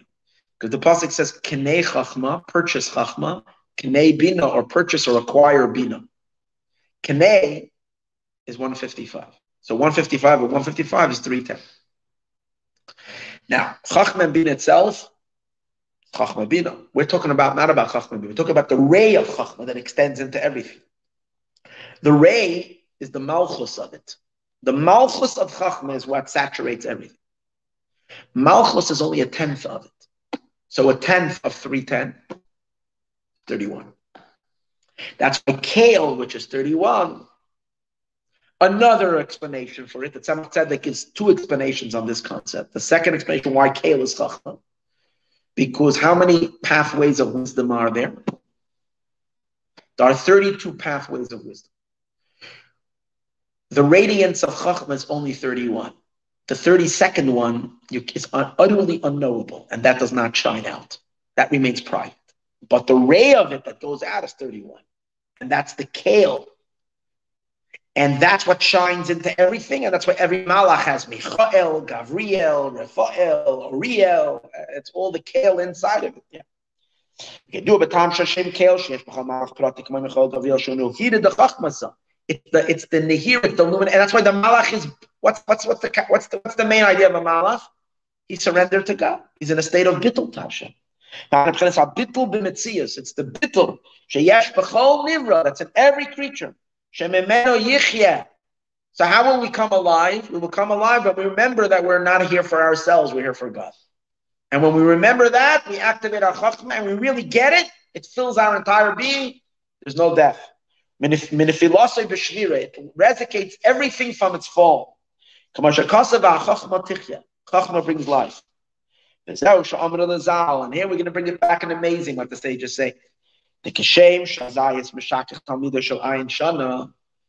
like the Zayas makes us forget. Oh, Yossi, there's, by the way, another one over here. Just like the Zayas makes us forget. It's on the second page, 220, towards literally 5 lines before the end of the page, on the bottom, on the second column. Just like a zayis, the olive makes you forget 70 years. Why 70? The learning of 70, because 70 are the 7 emotions that are fallen. That's why you forget is related to the forgetting of 70. Forgetfulness comes from shattering. What does shikha mean? What do you forget? If you're really, really attached to something, you don't forget. When you can forget something is a sign that you're not really connected. It's a scary thought, but that's the way it is. When you're really connected, you don't forget. Ein shikha l'fnei kisei k'vaydecha. Ki hashikha, so Ki hashikha is probably the poorest excuse for having not done something to forget. It basically shows it wasn't so important to begin with. I forgot. That's why my wife always gets very upset at me when I tell her I forgot. Okay, it's a different story, but that's the story.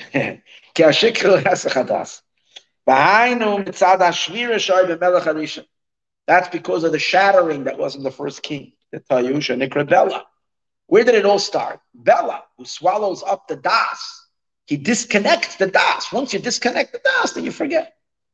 You can learn something 5 minutes later, you've totally forgotten it. It's as if you never learned it, as if you never known it, and you suddenly find yourself in a complete opposite state of operation. It totally contradicts everything you learned and you know.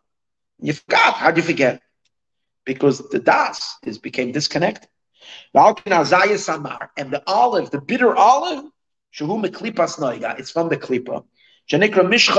Which is called the hide of the snake. Its root is from the shattering.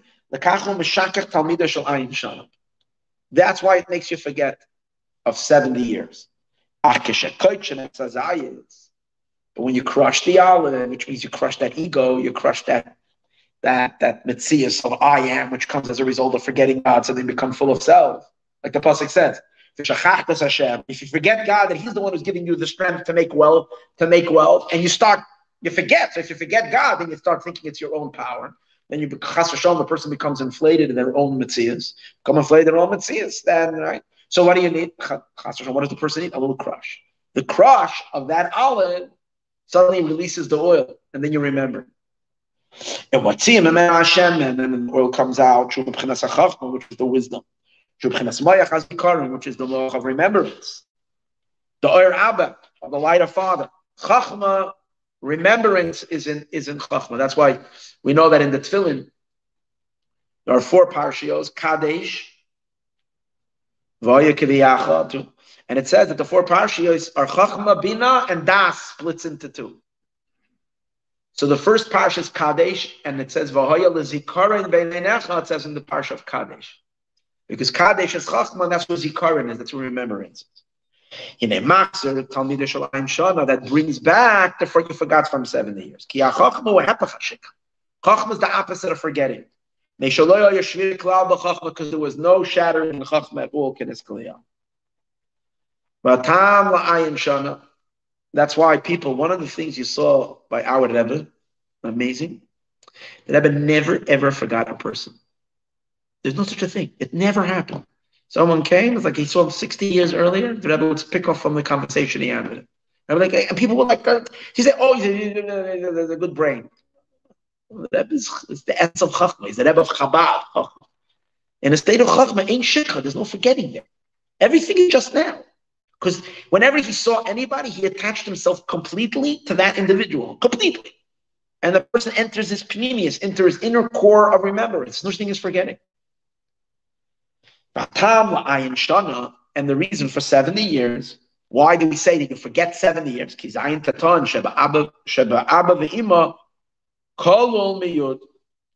the 7 lower ones include 10. I don't mean Sheba Abba ve'ima. In there is a shikha nefelos ben. There is shikha there. But Chachma has the ability to restore what was forgotten by Ayin Shom. From now, Yuva will understand. Now we'll understand why to connect and to lift the sparks, which are the Neiros. To do that, you have to first do what? You have to pour the oil in. Because the oil is the Chach. You have to activate the oil. The Shemen or Psila with the Shemen and the wick. This Shemen, this oil is the general Chachma. Which every creature has. Through it, they will be resurrected from their fall.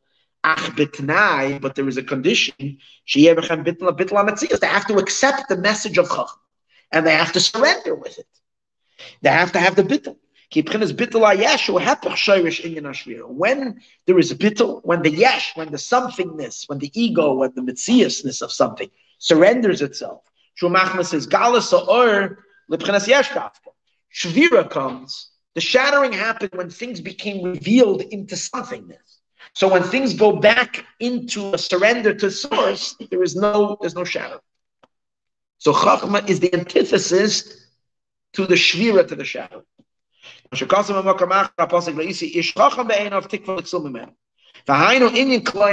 this is also seen in the idea, what happens to the oil? Oil is not just that it's oil, but oil, the quality of oil is that the oil becomes nothing.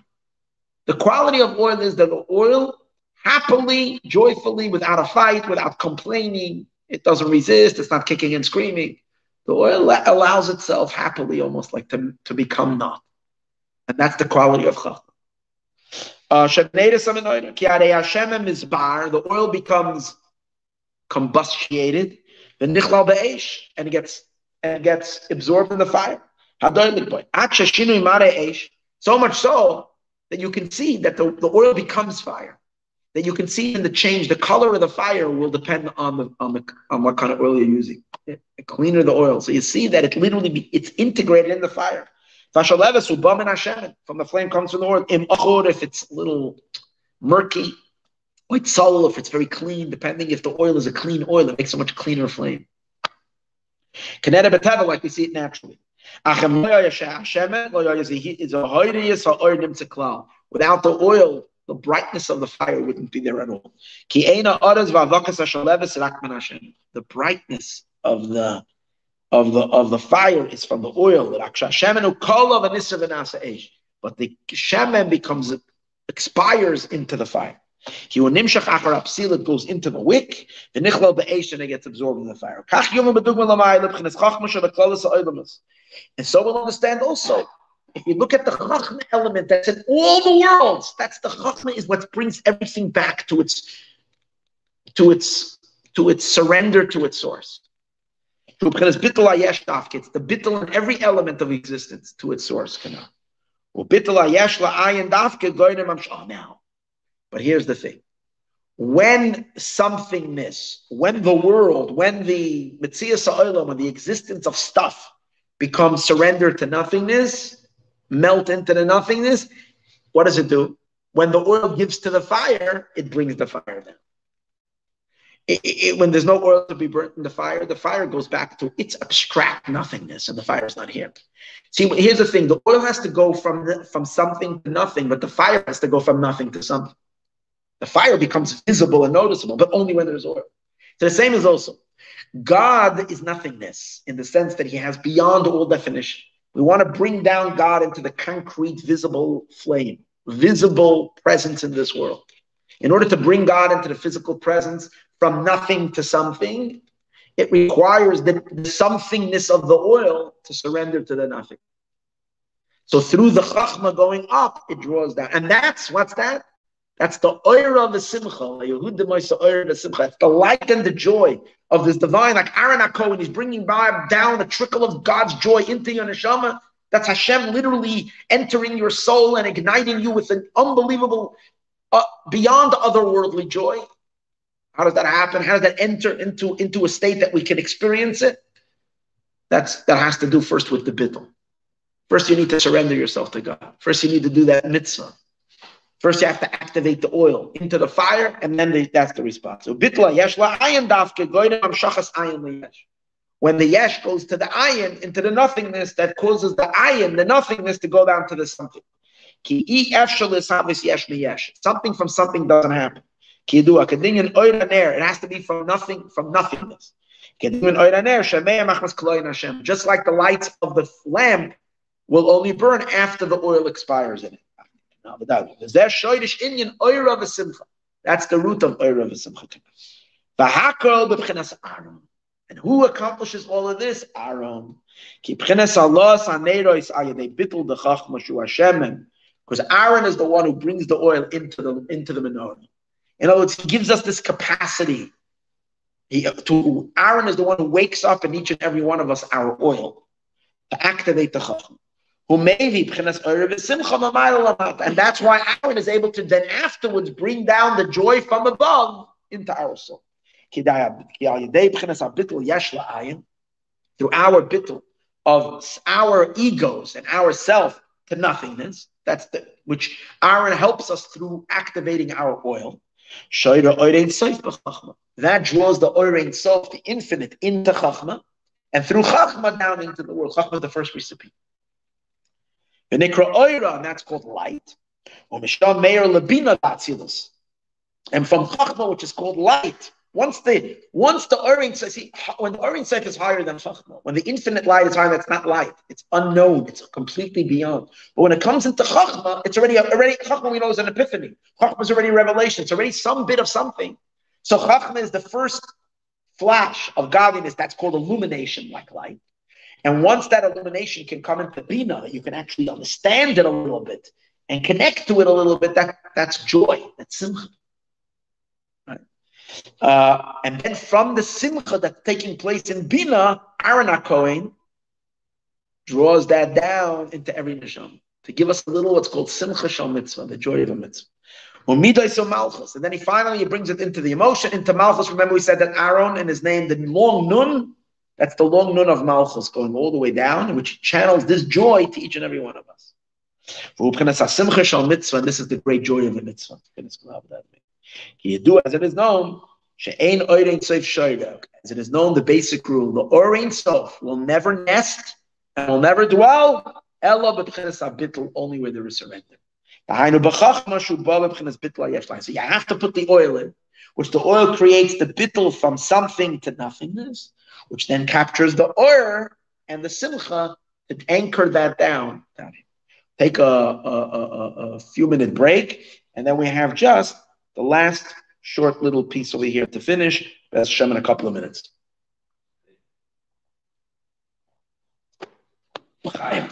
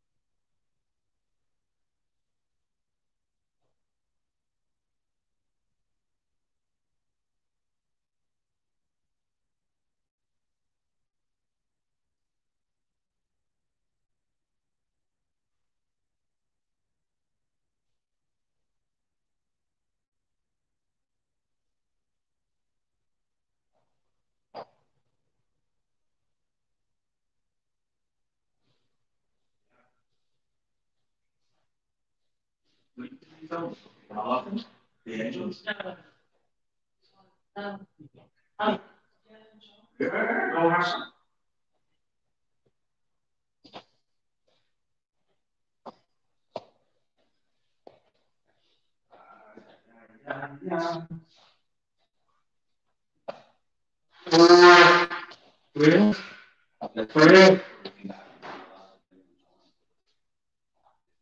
Yes.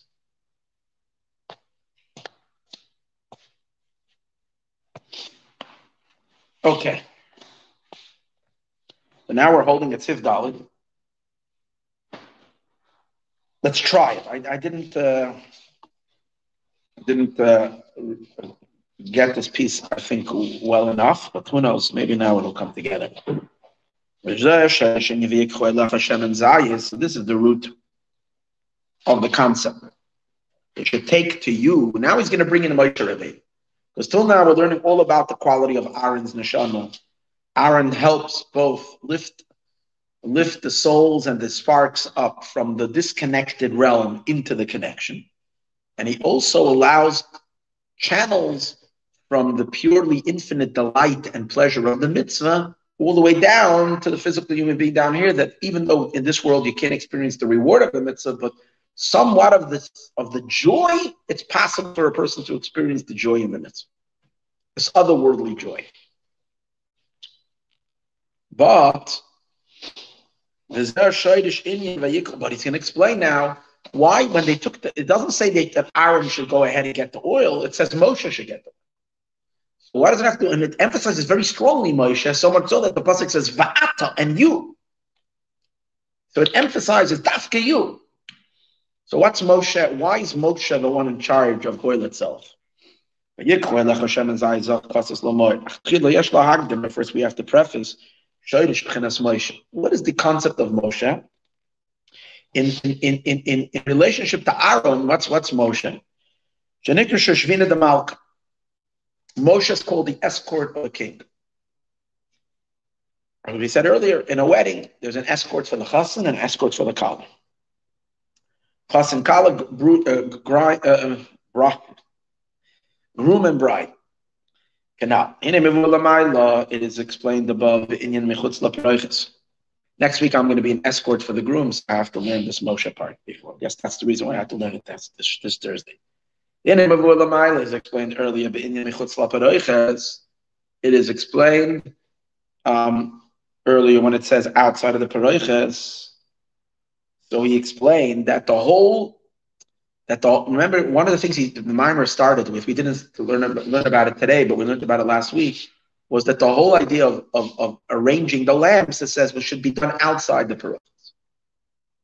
And what's the concept of outside the parochas? So we learned last week that the parochas is the partition that separates between the worlds with the state of unity and the state of separation.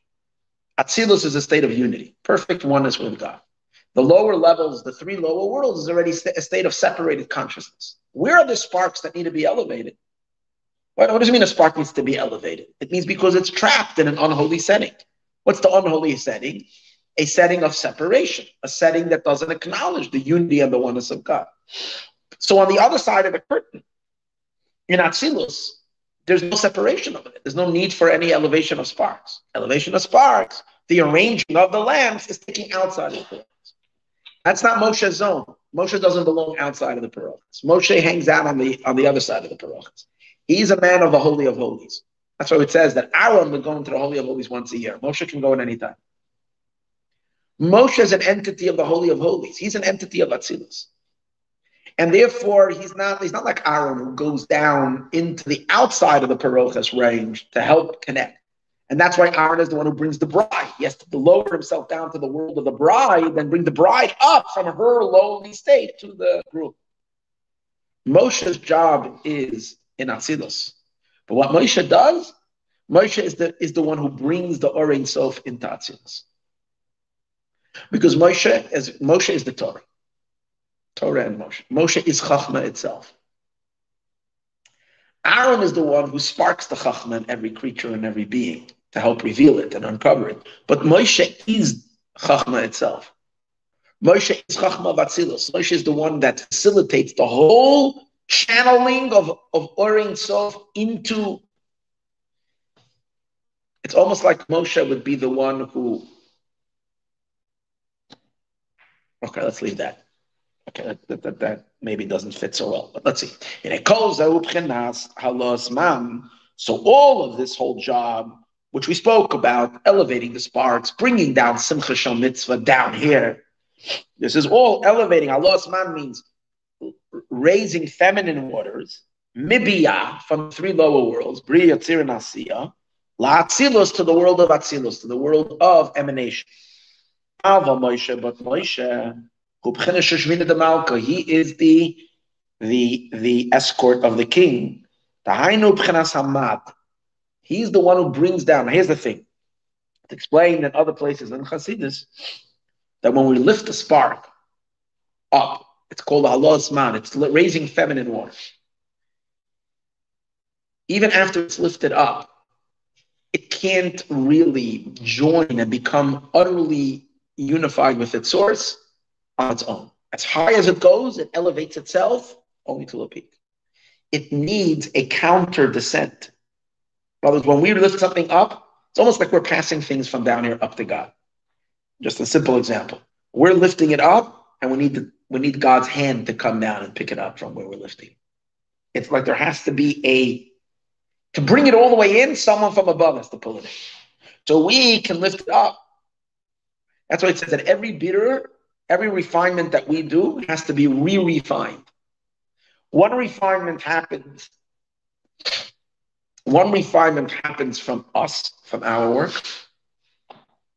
And that's called processed. We process the spark by removing the coarseness, the unholy, and we bring a pure energy in its purity up. But even when we think it's pure and ready to be completely assimilated in the divine, it's only purity the way we understand purity. It's not the ultimate purity. It needs the light from above to come down and to give it a second purification. It's like you saw it in the Mishkan, in the Mizbeach, in the altar. We took a animal and put it on a fire, and then the fire came from heaven and finished it. It's a double procedure. So one is called the raising of the feminine waters, because we're feminine, bringing it upward, and the other one is the descent of the masculine waters. So as much as we lift something up, Moshe is the channel and the funnel for the masculine work. So it's actually Moshe. Moshe also has to participate in the lighting of the lamps. But his participation is higher than Aaron. Aaron is the one who activates and brings it up, and Moshe is the final rectification of it by bringing down the divine light down.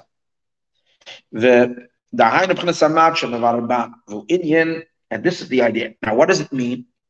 If Aaron is the tzaddik, if Aaron HaKohen is this big tzaddik, whose job is to inspire, that's Aaron. Aaron is this big tzaddik whose job is to ignite, to spark, to inspire. Moshe's job is not the tzaddik who's inspiring. Moshe's job is the perfect sage, who you know that every word that comes out of his mouth is halacha and Torah. That's a different type of a thing. There are people who have a way into the soul of every person. Now, I want to say something. Moshe and Aaron weren't always... In the first generation, there were two roles, Moshe and Aaron. In later generations, you had certain tzaddikim that facilitated both roles. They were Moshe and they were Aaron. They can channel from above, and they can also raise from below. They had the qualities of both wrapped into one. But in that generation, Aaron represented this elevation of Moshe. And what's the quality of Moshe? The quality of Moshe is pure Torah, pure divine communication. In that sense, Moshe is much higher than Aaron, because Aaron is, when godly light comes down, it triggers an excitement and a joy. That's already, it's already an experience. It's already our experience from the light. But the light itself, the actual transmission, is Moshe and Aaron. Aaron is the Simcha Shel Mitzvah. Right? It's already an experience of how I'm feeling about it. Yes, I'm being touched by God's joy, and that's what's causing the exhilaration to be. And also, we know that the exhilaration over here is a very bitteldige type of joy.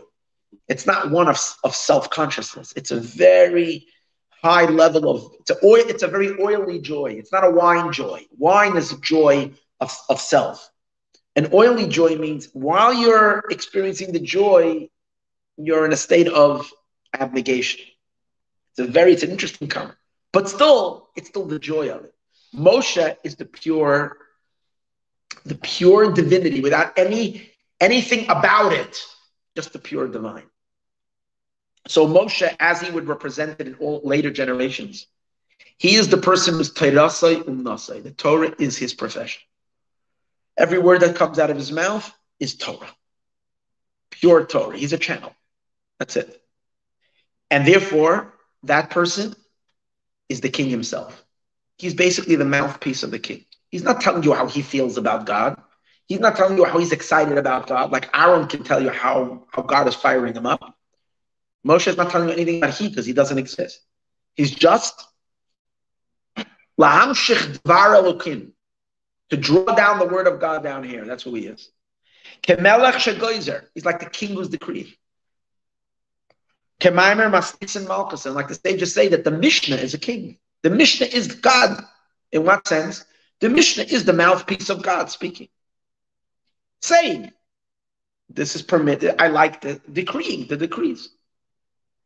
Like it says, my words that I put into your mouth. And this is higher even than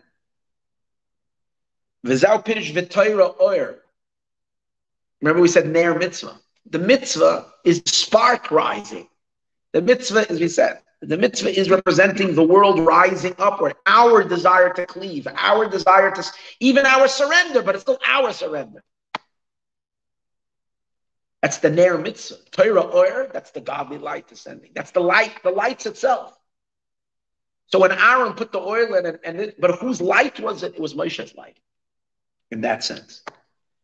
And even though we learned earlier in the beginning of the Maimer that the Torah is considered little strands of hair compared to the mitzvah, which is the scalp itself of God. And the Torah is just little tiny. So the mitzvahs are really much higher than the Torah. Way beyond. Torah is a little expressions and explains the mitzvahs. That's what we learned in the beginning of the Maimer. I'm not going to go over that what we discussed last week. And how we say now that Moshe Torah or is higher than Ner mitzvah than the lamp of the mitzvah. So he says like this: in the source of sources, mitzvah is much higher than Torah. But once it manifests in the world, mitzvahs are done down here, and mitzvahs is us lifting ourselves to God, as opposed to Torah, which is a pure divine communication. So in the source, the root, the pleasure that God gets, the desire that he has in the mitzvah is higher. But the actual act of a mitzvah is us bringing ourselves close to Hashem. In Torah, it's just pushing the button and letting God talk. So Torah, the fact that Torah can come down in this world is because in its source, it's already far lesser godliness, and that's why it can come in. Mitzvahs we can't facilitate the desire, the mitzvah. That's why the mitzvah down here is in a state of separation. But not separation, but that's what I'm saying. It's not just a continuum of the divine like Torah. So the mila of mitzvah is that it has a higher source and it triggers something much deeper. But the quality of Torah is that in its state, Torah is the king itself. When you're learning Torah, you are God. You're just a funnel for godliness to come through you. That Torah is only here. Which is lower than the whiteness of the skull. Which is the root of the mitzvah. Nevertheless, once these lights come down into the world, to become enclosed in the world, and mitzvahs descended much more. They became enclosed in the three lower worlds. Bria, Yetzirah, and Asiyah. A mitzvah is done, and the physical act of a mitzvah is being done from a being that's not God, who's doing something for God, for Hashem.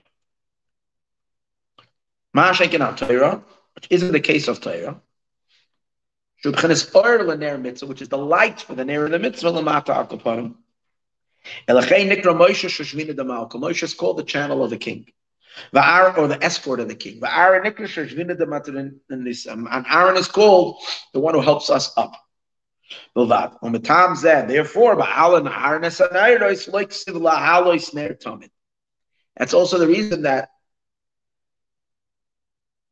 regarding the lamps of the menorah, there's two verses. One of them says tamid all the time. Right at the beginning of the parasha, to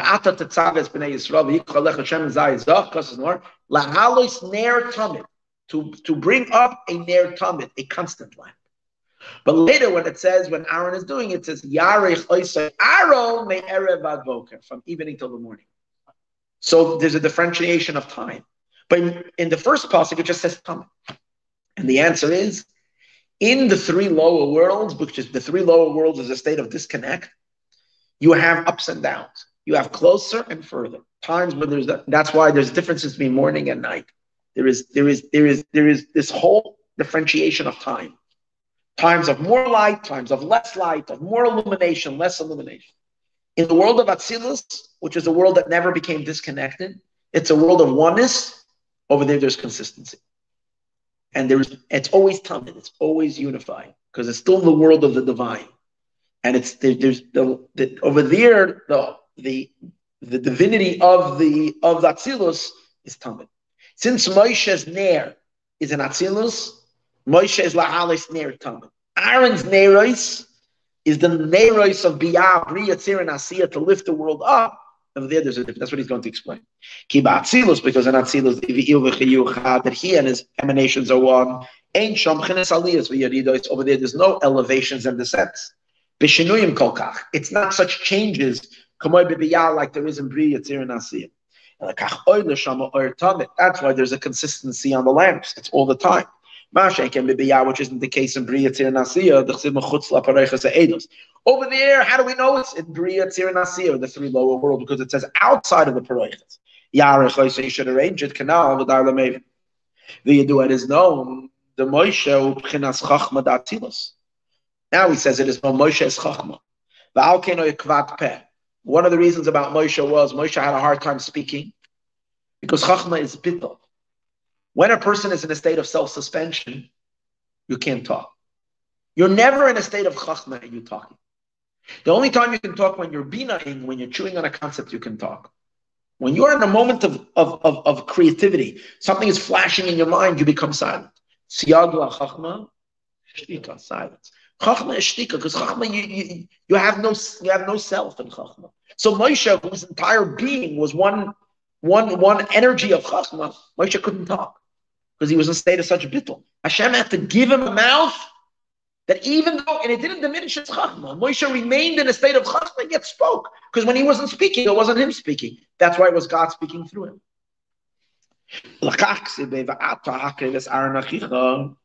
And because Moshe Rabbeinu was pure Chachma, now what does Aaron have to do? What did we learn earlier? Aaron has to ignite the Chachma in every being. That's what we said, that's the oil. That's how you light the menorah, they get the bittul. But Aaron needs to get that from who? From Moshe, because Moshe is the Chachma. That's why it says, when it started, right after the story of Shemin, what's the next parasha? Parshas Tetzaveh. Va'ata, and you, Moshe, hakrev elecha es Aaron achicha. Bring Aaron, your brother, close to you. In other words, because in order to activate Aaron's ability to be able to ignite the oil in every creature and in every being, he needs to get it from Moshe. Like I told the story earlier of that shliach. I told that whole story. So he had to go to the Rebbe, and that, if you want to look at Aaron and Moshe, you can see it like this. Moshe is the Rebbe. Aaron are all the shluchim. They're all here by Lois Chasaneros. They're all igniting neshamas. And they're lowering themselves down. They're in a state of disconnect. They're lower. They're in the world. They're regular people who enjoy and have a geshmak and gashmistic things. It's not people that are tzaddikim, but they're connected to the oil. They're connected to Moshe. And through Moshe, who's got the Shemin, they can find the Shemin in every being and ignite that Shemin. So that's what he's saying. You bring him close. Bring him up to Atzilus, to become absorbed in Atzilus. And it's interesting because even though he said earlier that Aaron, the reason Aaron can elevate people is because he's from the Heichal HaMelech, and he's close, and he's also one of the people in the palace, and that's why he can bring people in. So if Aaron L'chura has that shaykhus, why does Aaron need Moshe to do that? So it looks like within closeness, there's darkness. And Moshe is perfectly connected, and Aaron is close, but not on that same level. And Moshe has to lift Aaron up to himself to bring Aaron into the other side of the partition. And in every world, Moshe is always higher than all the partitions. It's an amazing teaching about what a Rebbe is, what a Moshe is. To him, there's no partitions. To him, there's nothing separating from God. He sees everything from the divine perspective, how everything is one with Hashem, literally. And therefore, the moment he looks at us, he sees you as you're playing a role in the divine plan. And if you're getting a little confused, he straightens you out a little bit. But that's the Indian is that there's because he's above the partitions. None of these barriers block for him. That's the point. That's the Moshe. He's higher than the name of Elokim. Elokim is the partition. He's above the Elokim. That's why you have to bring the Shem and Zayis to Moshe. Pirish, what does that mean? The Moshe. You, Moshe. The Eila Dafka Yikhu Shem, and bring the oil. Levarer Berudim, in order to make the Berudim. Kisei that Abirudim, for this point of here I didn't understand so well. Kisei that Abirudim tchila batzilus v'achach matzilus l'biyah. The order of Berudim is that they first have to do it in Atzilus and then in Biyah, which contradicts what we were learning earlier, because earlier we were learning that in Atzilus you don't have to do any bitter. What does he mean? First the bitter is in Atzilus and then in Biyah, so you have to first bring the oil to Moshe. I'm not clear on this. I don't know.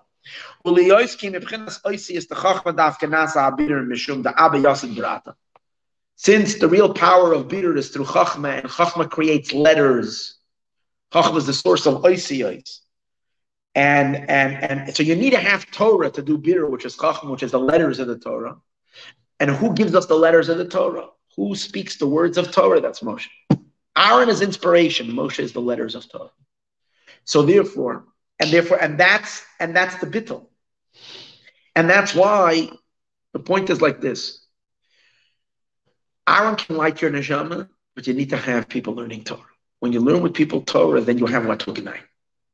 If they don't have no Torah, then it's not going to work. You need to study. You need to give them letters of Torah. Then when they have letters of Torah, then, because without, that's the oil.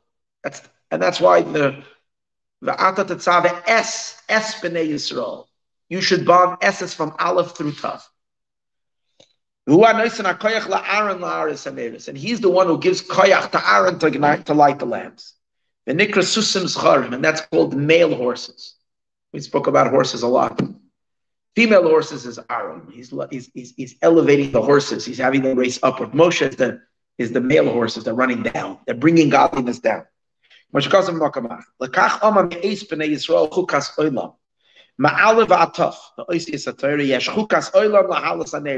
establishes that you can always ignite through Torah with Maven. Maven, he says, and I'm not the Maven. I don't understand what he's talking about over here. I'm sorry for saying that, but that's the truth. After all this 3 hour, 5 hours of learning, I'm telling you, I don't get what he's saying here, but that's fine. It's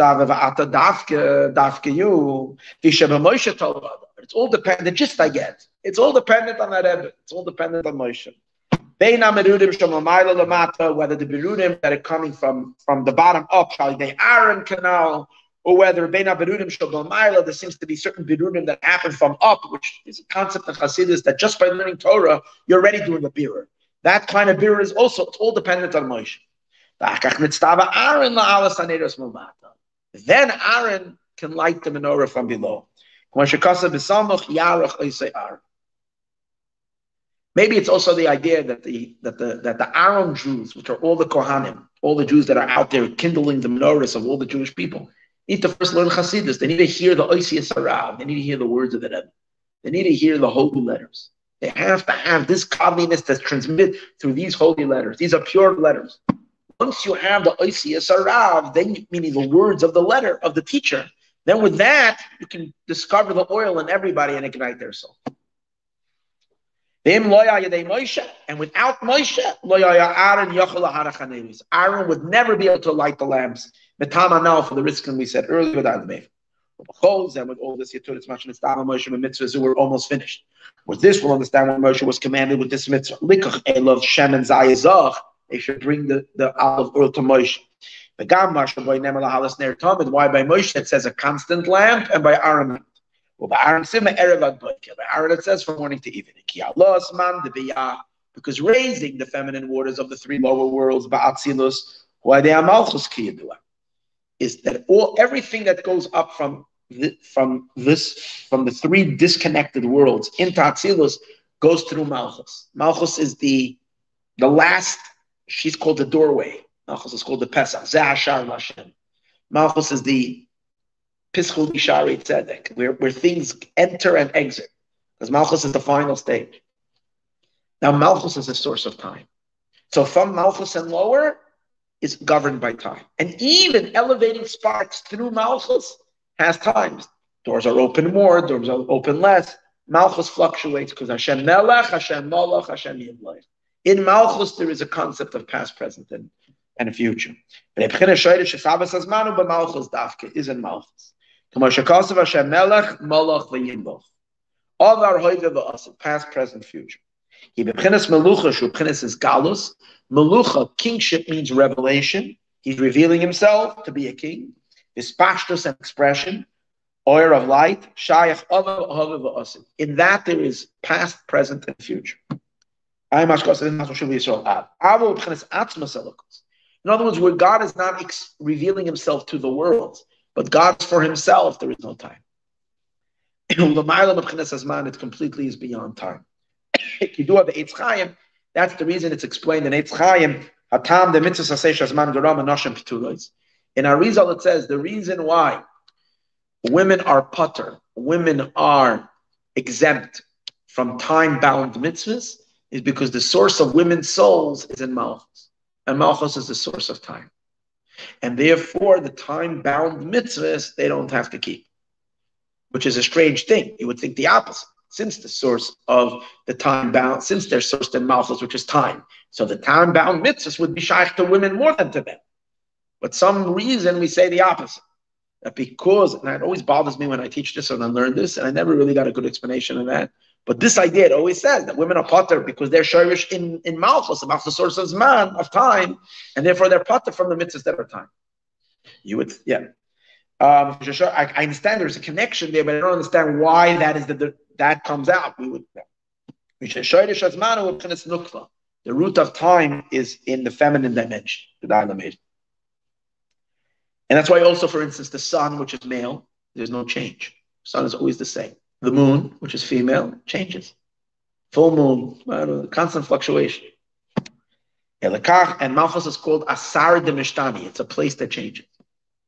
And that's why by Aaron's Neiros, which are all an elevation through Malchus, it says Erev ad Boker, morning, evening. There's a difference of morning and night. By Moshe, consistency, because Moshe is a masculine soul in this sense, and Aaron is the feminine soul. By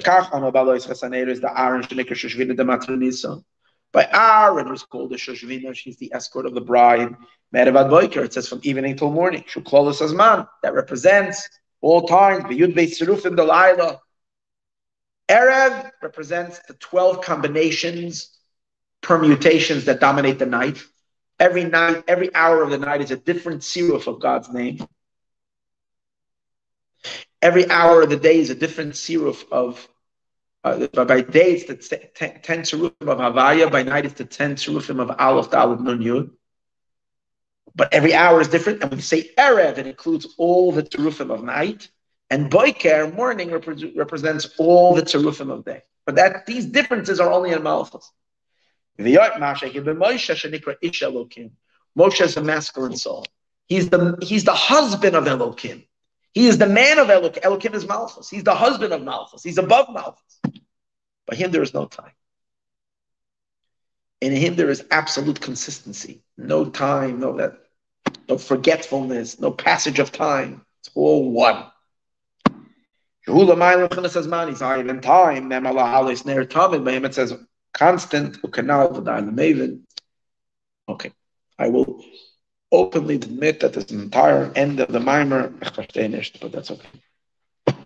Mashiach will come, we learn, and we'll understand that a little better. Hopefully, when Mashiach will be revealed. Okay, everyone. Saiga bench. Next week, Thursday, I'm not in town. Sheva brachas. And I doubt I'll have koyach after Sheva brachas, the night after the wedding, to give the share from New York. So probably not. But Bez Hashem. And the following week, I'm flying in on Thursday to a bar mitzvah. But maybe, Ariel, if you remind me, I'll do the share Wednesday night instead of Thursday night because I don't want to miss 2 weeks. All right? That's the plan. Hopefully, we'll be ready at Eretz Yisrael with Mashiach's occasion.